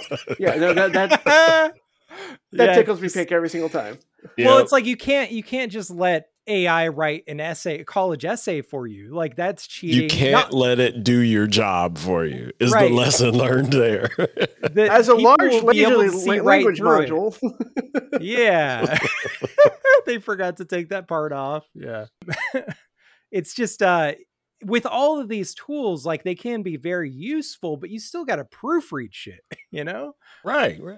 But yeah, as from what I understand, apparently it could be an incredible asset in terms of like fighting diseases, helping to predict and avoid catastrophes before they happen. There's a lot of uses for this stuff, but I guess I'll put it to you guys. What do you think are some of the biggest positives that you've seen? For me, it's always going to be the medical field, like you pointed out. I mean, there have been stories about breast cancer detection that happened earlier before a doctor would have caught it. Things like that. And then, we were talking about tools in the workplace. I was talking about things like Microsoft Copilot. We use it where I work. It's phenomenal because we have specifically, there's cases where, people tend to not have the best grammar when they're typing. And I tell people all the time, sometimes I'm a horrible speller, especially when I'm in a hurry. Thank God for autocorrect. Yeah. By the way, guys, autocorrect is a form of AI. If you didn't know. Oh yeah, I use Grammarly. It's thank great. God for that it exists. And then you have Copilot that not only helps you with those spelling errors, it also just basically tells you might want to graph this sentence this way. You might want to do this way. Hey, you might want to input this. It's not doing the work for you. Like I said, it's that person standing next to you, and it's as if you said, hey, what do you think about this? And it's telling you its opinion. Yeah. Based and you on still gotta, things that it already knows. Yeah. Yep. It's feeding you information based on things that it already knows that have been fed to it. Yeah. Very helpful. Very helpful. There's all kinds of tools like that out there. Even, I was talking about video editing. There's all kinds of editing tools. Adobe has really, they've done a great job with how they've jumped in on this stuff. I know professional photographers who love how this is all evolving. It's not that it's doing their job for them, but it's helping them do their job. Not only it's another in a better way, toolbox. And it's more efficient for them because, sometimes a photographer could spend 36 hours on one shoot, getting it all trimmed down and edited out to give to the client. Cut that in half. What can they do next? They can pick up more clients. Yeah. They can make more money. So there's the positive to it. It's not replacing them. It's helping them work faster and more efficiently and make more money and get to the next job without burning out, trying to sit there in front of the screen, getting, blah, blah, blah, right, and yada, yada, yada, lighting and angles. And so there's lots of benefits to this stuff. And guess what? It's also not trying to kill them and take over the world at the same time. Yeah. Personally, I'm using it as a great tool. And something you said, Leo, a while back was, hey, all this, the stuff where it's sitting along in meetings, it's taking notes, and it's giving you this, here's the next steps, here's all this. It's not actually doing the work. It's not actually saying, okay, I need to add this to my calendar and then do this on this day. Now, could we look at it from like the Eisenhower decision matrix and say, oh, anything of this level or not, let the fucking robots do it. So, hey, if it's a category 4, we've discussed this, the robot can automatically send out a follow-up email. That's something that you don't need to take a human's time up. But the things that we're making these robots do, like, hey, take notes in this meeting. We've all decided that we're going to call China and get this part widget fixed, and we're going to do this and do that and do that. It doesn't do the work for you. You still have to do the work. So as long as you treat it like a tool, like I'm using it to help code Adobe Illustrator macros, stuff that the system doesn't automatically do, but I can make my own. Like, I'd like to rename all my artboards in alphabetical order and then sort them based on a text layer inside of each artboard. Dude, I'd have to do that manually. That cuts down my time by like hours of shit. I use it for generating Excel formulas. Hey, I had a bunch of colors I actually captured in real life, and I want to turn these into RGB in bulk and put them in a sheet so anyone can see them physically on a sheet. Like, I do robot tasks like that. It takes hours out of my day, and I can learn more shit and do shit quicker. My boss thinks I'm incredible with all the stuff I've worked on. I was like, yeah, I can't always tell you where I got the stuff from, but luckily I do have the base. I do have the base where I know what I should be. Yeah, I do know what I should be doing, and I usually generally have an idea going into the robot about what the capabilities of the software are. I'm not asking like, hey, can you make this Excel make me a video game? Although there was one, a flight simulator way back when. I missed that thing so dearly. But like, I'm not asking for something I know it won't do. I'm saying from this standpoint, I'm thinking I need an if-then statement. And here is a formula set, but can you give me some VB script that I can program in there and I can load in developer mode? The fact that I can know what the hell developer mode is different from someone going in there like, write me a term paper. So if you treat it like an extension of what you currently can do, and then as you get better with what you're currently doing, learn more shit so you can do shit better. That's literally the only way to get better in life. Exactly. It takes care of those menial tasks for you so you can continue to get better. Now, on a personal level, I can say, now I haven't used it, for work and programming and all that, but on a personal level, I've used ChatGPT. Sorry, I can't talk today. Grand Theft Auto. But yeah, I've used ChatGPT to like help me come up with like a last minute recipe, with the ingredients I had in the fridge, because like I didn't have like the spoons left that day to kind of figure out what to make for dinner. And you know what? It came up with an amazing recipe, like this awesome soup recipe. It was delicious, so it is a tool, but it's kind of a cool one. Two things that just stood out, and it actually is going to call back to video game chat we had in the very beginning and what you just mentioned for GTA. Video games in the future. Right now, we have so many great voice recording artists, but we have great writers for like some of those large open world games where people are walking through. Some of those tasks, though, are and you're going to hear this thing, remember I took an arrow to the knee in Skyrim. You heard that every 5 minutes when you walk into a place. If you could have an AI backer that is running Copilot on this game and commenting on what you're doing in the world based on what the character has done, and then all the NPCs make comments about that, or they act accordingly without having to physically program in those. Step A, if you're a big badass, the people run away, and step B is like you can make it almost more like, remember that video game Fable where they did a lot of pre-programming and it seemed so seamless, but there was so much behind the scenes work to get there. You can do it on more of a life cycle type thing. So the programmers and the designers and the actors and stuff do the big work ahead of time, but then you use the AI to do the background stuff, the little things, the piddly things. Imagine if you were running around GTA online and the NPCs are having their own stuff going on, but it's not been pre-programmed and it's not been set up ahead of time. They're reacting, they're changing, they're moving, they're evolving to what the parameters and not repeating the same two phrases over and over again. Yeah, exactly. And like having their own separate lives ahead of time. We always think about like, The Sims. The Sims are literally if hungry, go eat.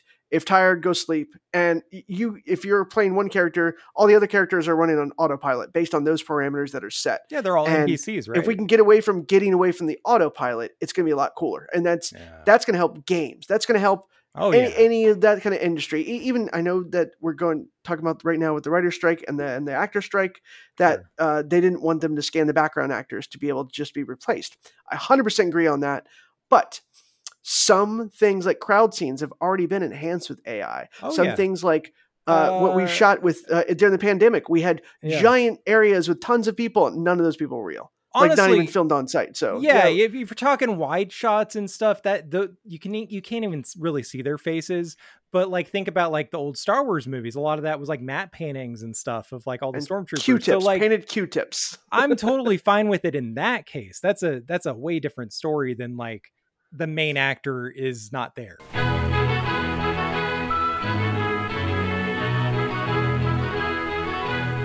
What's next? The things you've seen are technically possible.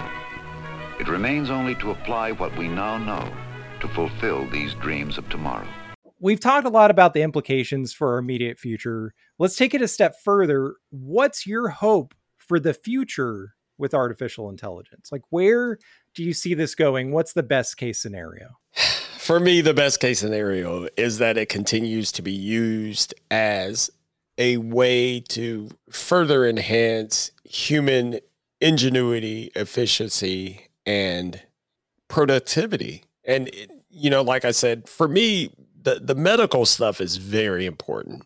Oh, yeah. So if we continue to get it to the point where it's making these predictions and calculations, for these diseases, hell, we may even find a cure to cancer finally, thanks to the help from AI working with doctors and researchers who've been, trying to find this cure for decades upon decades. There may just be a couple little, trends and nuances that we keep missing as humans, that if we plug enough of what we already know into this AI, it may say, hey, it was this all along.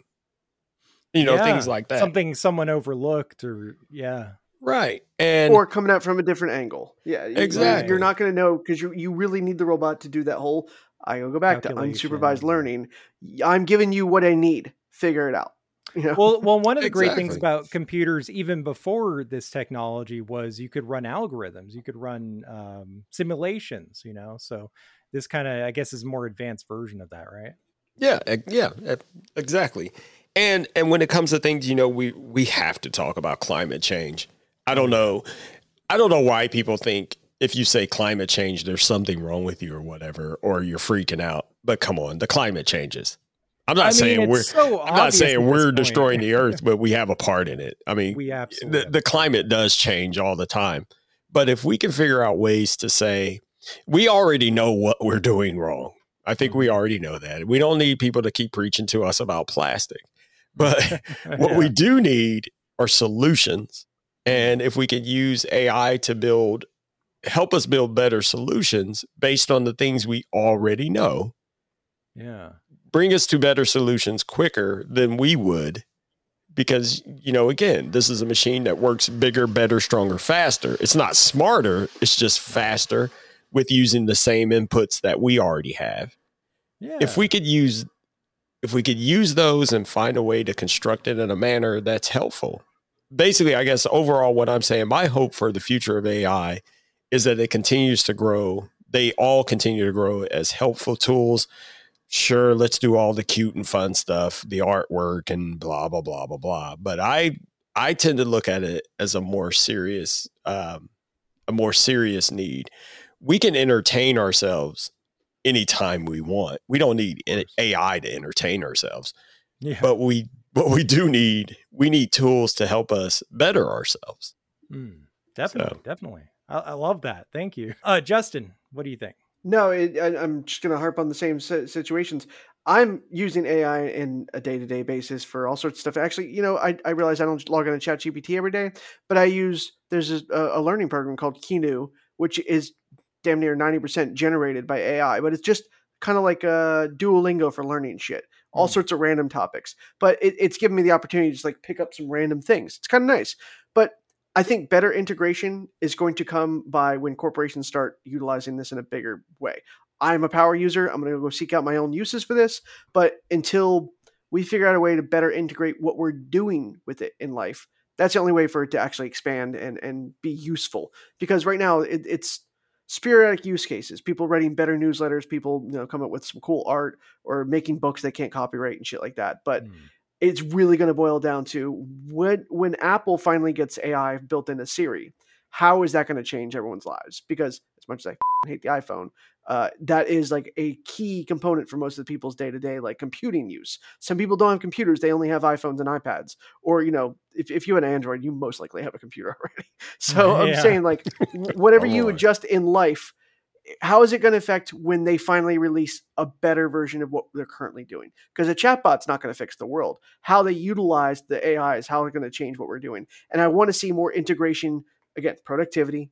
The medical stuff's great, but like I know that's a way above my day-to-day work. And I think that if someone comes up with a better way to automatically start getting pre-scheduled things, or hey, your wife or your mom always has to bug you to do stuff like, as a male, going to the doctor or making life plans and shit like that. Sure. If the robot just put this shit on your calendar and you have no way around it, you'll end up doing it. Like you'll end up learning. So like forcing us to learn quicker and better will be the focus, I think, of AIs going forward. And also, because you brought them up, Justin, I'm going to say right here, right now on this program, chatbots need to die. It's time for them to go. I think they've become stupid. I think the whole premise of chatbots was great. I think especially if you just need like just general support, whatever, blah, blah, blah. Sure. No. If you are a company and you are relying heavily on chatbots, I can tell you adamantly, you're pissing every one of your customers off every day. Every time they encounter your chatbot, they hate you even more. So, yeah. As far as customer support, I absolutely agree. It's just like robocalls. It's just a exactly crappier version of that. I don't know. Like it's kind of worse. Everyone knows exactly what a chatbot's going to do every time you encounter them. At this point, there's these preset questions. Hey, all of our technicians are busy at the moment. Maybe I can answer some of your questions. Tell me what you want to know. But there's only preset questions. You click other, and then you move on. I as someone who uses one, I program it for work, and the only way to make them smarter is to give it your own data, and relying on the thing just to like sit there is pointless. We've been building in our knowledge base for that exact reason. Anytime we get a weird question, we answer it and we add to the knowledge base so the robot gets smarter. And that's the only way to move forward. So the only answer to chat is a real person chatting. If you're going to have chat support, you have to have a real person chatting, because ultimately every person who encounters your chatbot, and I do it too, wait until that option that says, let me speak to an expert. And then it says, okay, I'm getting an agent now. Please wait. Every one of your users is doing that. I can 100% adamantly guarantee we you have that. Scheduled people for that. I can give you metrics on that. Actually, I can't give away my company metrics, but I can tell you when we have someone live, there is a remarkable difference about quality of the chat, and also we really good KPIs on like what the next steps are. Because this illustrates what we've been talking about all along. AI cannot replace humans. It's not going to happen. Yeah. There's a conversational flow when it comes to even chat. Even when it comes to chat, there's a conversational flow that AI will never capture that happens between humans. I agree. So I guess the big takeaway is we kind of just need to be cautious and kind of consider the implications of some of this stuff. We need to understand what it is, and we need to understand its limits, and also recognize that the human element isn't going away. If there's any issues with this tech, it's really user error, as always with any computer problems, right? But there is an incredible amount of potential here. I really do feel like we're witnessing history unfold, and while there is a lot of uncertainty, it's also an exciting time to be alive. With any kind of technology, we should always be vigilant, but it's easy to be cynical. And it's good to remember how much good there is out there in the world, and we could all use a little hope for the future, I think. Absolutely. I agree 100%. I'm always preaching hope. I hope I'm preaching hope. Yeah. I mean, I like to say I'm cautiously optimistic, about the future. Yeah. So. Not doom and gloom all the way down, guys. You guys need to suck it up. Okay. Everything's terrible. The world's falling apart. We're going to blow up. Well, I really appreciate you guys taking the time. Thank you so much, Leo, for joining us on the show. Once again, check out Leo's podcast, Voluntary Input. We'll have links in the show notes. Definitely check out his AI episodes. They're well worth the listen. And where can people find you? Well, at the moment, Voluntary Input has been on a hiatus, going on a year now, actually. But I keep telling people you never know what the future holds. So we'll see what unfolds with that. Nice. Just leave it there. And I think I mentioned music earlier. I've produced a latest album. I've always made music under the moniker Profound Simplicity. It's available pretty much everywhere you find music, Spotify, Apple, blah, blah, blah. The album is called Intentionally, and it's available on YouTube. Nice. That's at youtube.com. What did they do about the custom links? It's youtube.com at Profound Simplicity, something like that. It's the way they write it out that kind of threw me off. I'm like, that's not really a custom link. It's not really a custom link, but it's youtube.com at Profound Simplicity. Also, you can connect with me. I still maintain my blog website, leojallenjr.com. I haven't written in a while, but I keep wanting to circle back because I have all these things I want to write about and publish. But then, like Justin pointed out with the video games, I never have time to write anymore. Yeah, life finds a way. It always finds a way. And I got kids too, man. They suck up all of your time. I was like, you could have stopped and be like, hey, kids, they suck. And I was like, Jesus, dude. Like, I didn't know you were going to continue talking. If you're a dad, you know. Exactly. And finally, I'm diving into the world of audiobooks, starting to narrate books. I'm working on a project now that it should be wrapping up by the end of this month. That's awesome. And it'll be available soon. I play a firefighter in narrating a certain book that's going to be available soon. So that's awesome. Actually, I think the book is available, but the audio version is coming. But that's the stuff I'm doing. Nice. Well, once again, we'll have all the links in the show notes. Justin, where can people find you? You can find me here on the Epic Fails of History podcast whenever we release. So actually, we're doing a hell of a lot more now. You were joking about it's been a hiatus for a year. Eric and I know definitely about hiatuses and holding on things. My ADHD is usually to blame.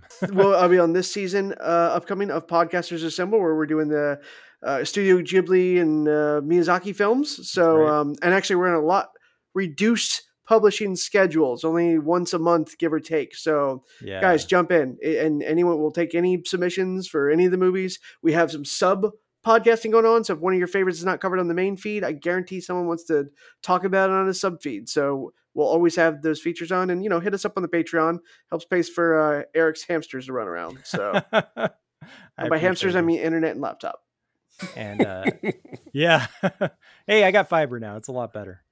But yeah, as always, you can find me at Eric Slater. That's Eric with K, Slater with the D. D is in Delta. I'm all over social media, and here on this podcast. So stay tuned for more epic fails of history. The world of 1999 and beyond is limited only by the boundaries of our imagination today.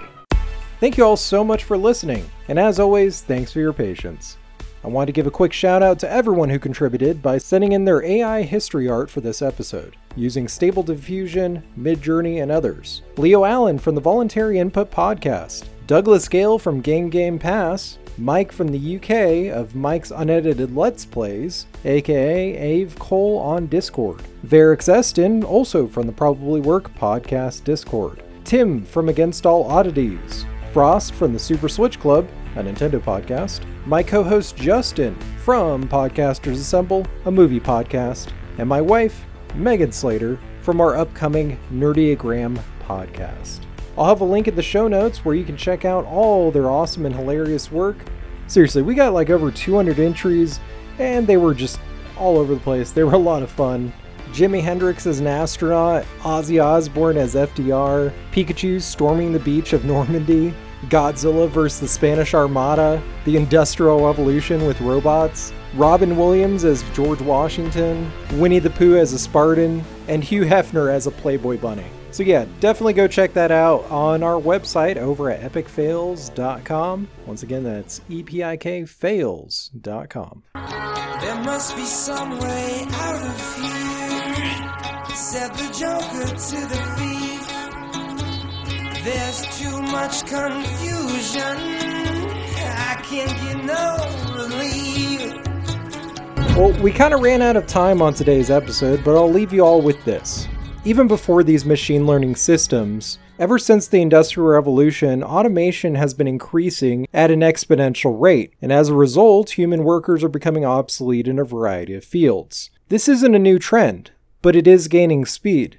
And in an era where unemployment is on the rise, despite having a rapidly growing and college-educated workforce, it's just a matter of time before most sectors will be out of a job entirely. Not to mention, so many office jobs today can be done more efficiently by machines, so a lot of companies are laying off workers in droves, or potentially worse, putting people to work on meaningless tasks. After all, if the entire point of the Industrial Revolution was to give people more leisure time so that your average person can really pursue their true passions, then why are we still working ourselves to death overtime for a smaller paycheck when inflation is spinning out of control and minimum wage is stagnant, while the super rich don't even pay taxes? The short answer is, you guessed it, late-stage capitalism. That's not to say that it's all hopeless, but we do need to come together and reconsider our economic model here in the States, because it's inherently unstable, and AI is only bound to exacerbate all of those issues. After all, if the United States is one of the wealthiest nations in history, then why can't it take care of the basic needs of its own citizens? Especially when you consider that several other countries around the world, especially in Europe, statistically have a far better standard of living. We spend trillions on the military-industrial complex, but can't afford to give our own people universal health care, or even a basic safety net. All while most Americans seem to be falling further into poverty in a time where corporations now wield more power than most countries. This is the kind of stuff that keeps me up at night. I'm not worried about Skynet taking over, but I am worried about my kids being able to live a happy life, being able to afford the basics like housing, food on the table, and not having to go into debt just to try to get their teeth fixed. So if there is a robo-apocalypse on the horizon, the only ones to blame will be us. It'll be the result of our lack of foresight, our willful ignorance, and our total lack of empathy for our fellow man, regardless of gender, identity, race, or nationality. If we can't treat each other right, how can we expect the machines we create to do any better? If we can't even overcome these basic issues of equity, when we're on the verge of becoming a post-scarcity society, the rise of the machines will ultimately be the perpetuation of our own self-fulfilling prophecy. I find some of what you propose intriguing.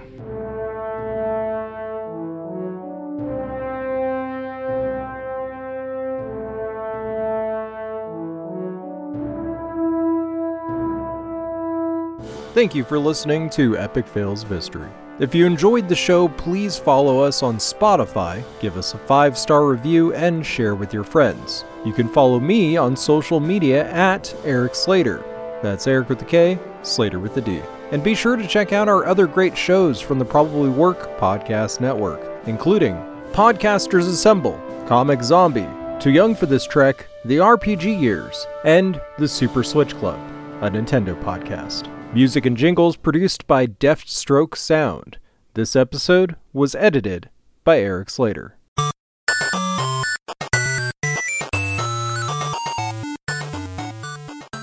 This has been a presentation of the We Can Make This Work Probably Network. Follow us on Twitter at Probably Work for more of our questionable content. Also, we have a website called probablywork.com.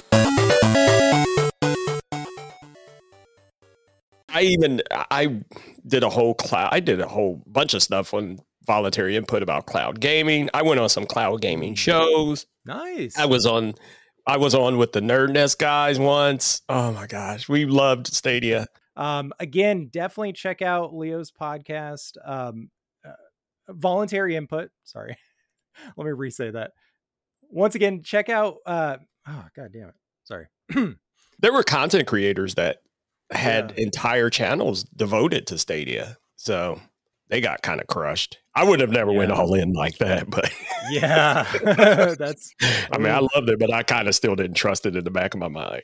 Sure. Which was interconnected, and saw the potential in creating a machine that could turn Gary Kasparov. Well, I'm a Steam Deck guy, so I bring my library with me everywhere too, but it's physical. Yeah, as far as gaming, like I've never been PC master race. I've never had a good enough PC to really handle it, you know. But I'm kind of a Nintendo shill. I'm sad to admit.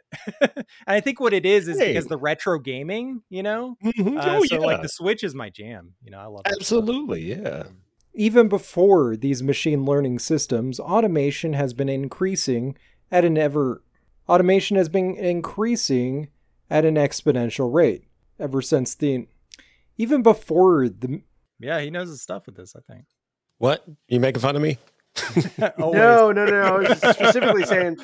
Usually, I call it the color commentator. Like Eric talks about the stuff, and I make the jokes. I'm trying to stay out of this most of the time because you're actually speaking real good things. I'm like, let's not this up. So it's a good topic. I'm enjoying it. I love it. DARPA scientists made incredible leaks. DARPA scientists made. I don't have time for games anymore. I gave it up to be on podcasts like this. Yeah, it's all my fault. Good call. In fact, if it proves worthwhile, almost any executive skill, any administrative skill, even any physical skill could be made independent of distance. When that time comes, the whole world will have shrunk to a point, and the traditional role of the city as a meeting place for man would have ceased to make any sense. I only hope that when that day comes, and when the city is abolished, the whole world isn't turned into one giant suburb.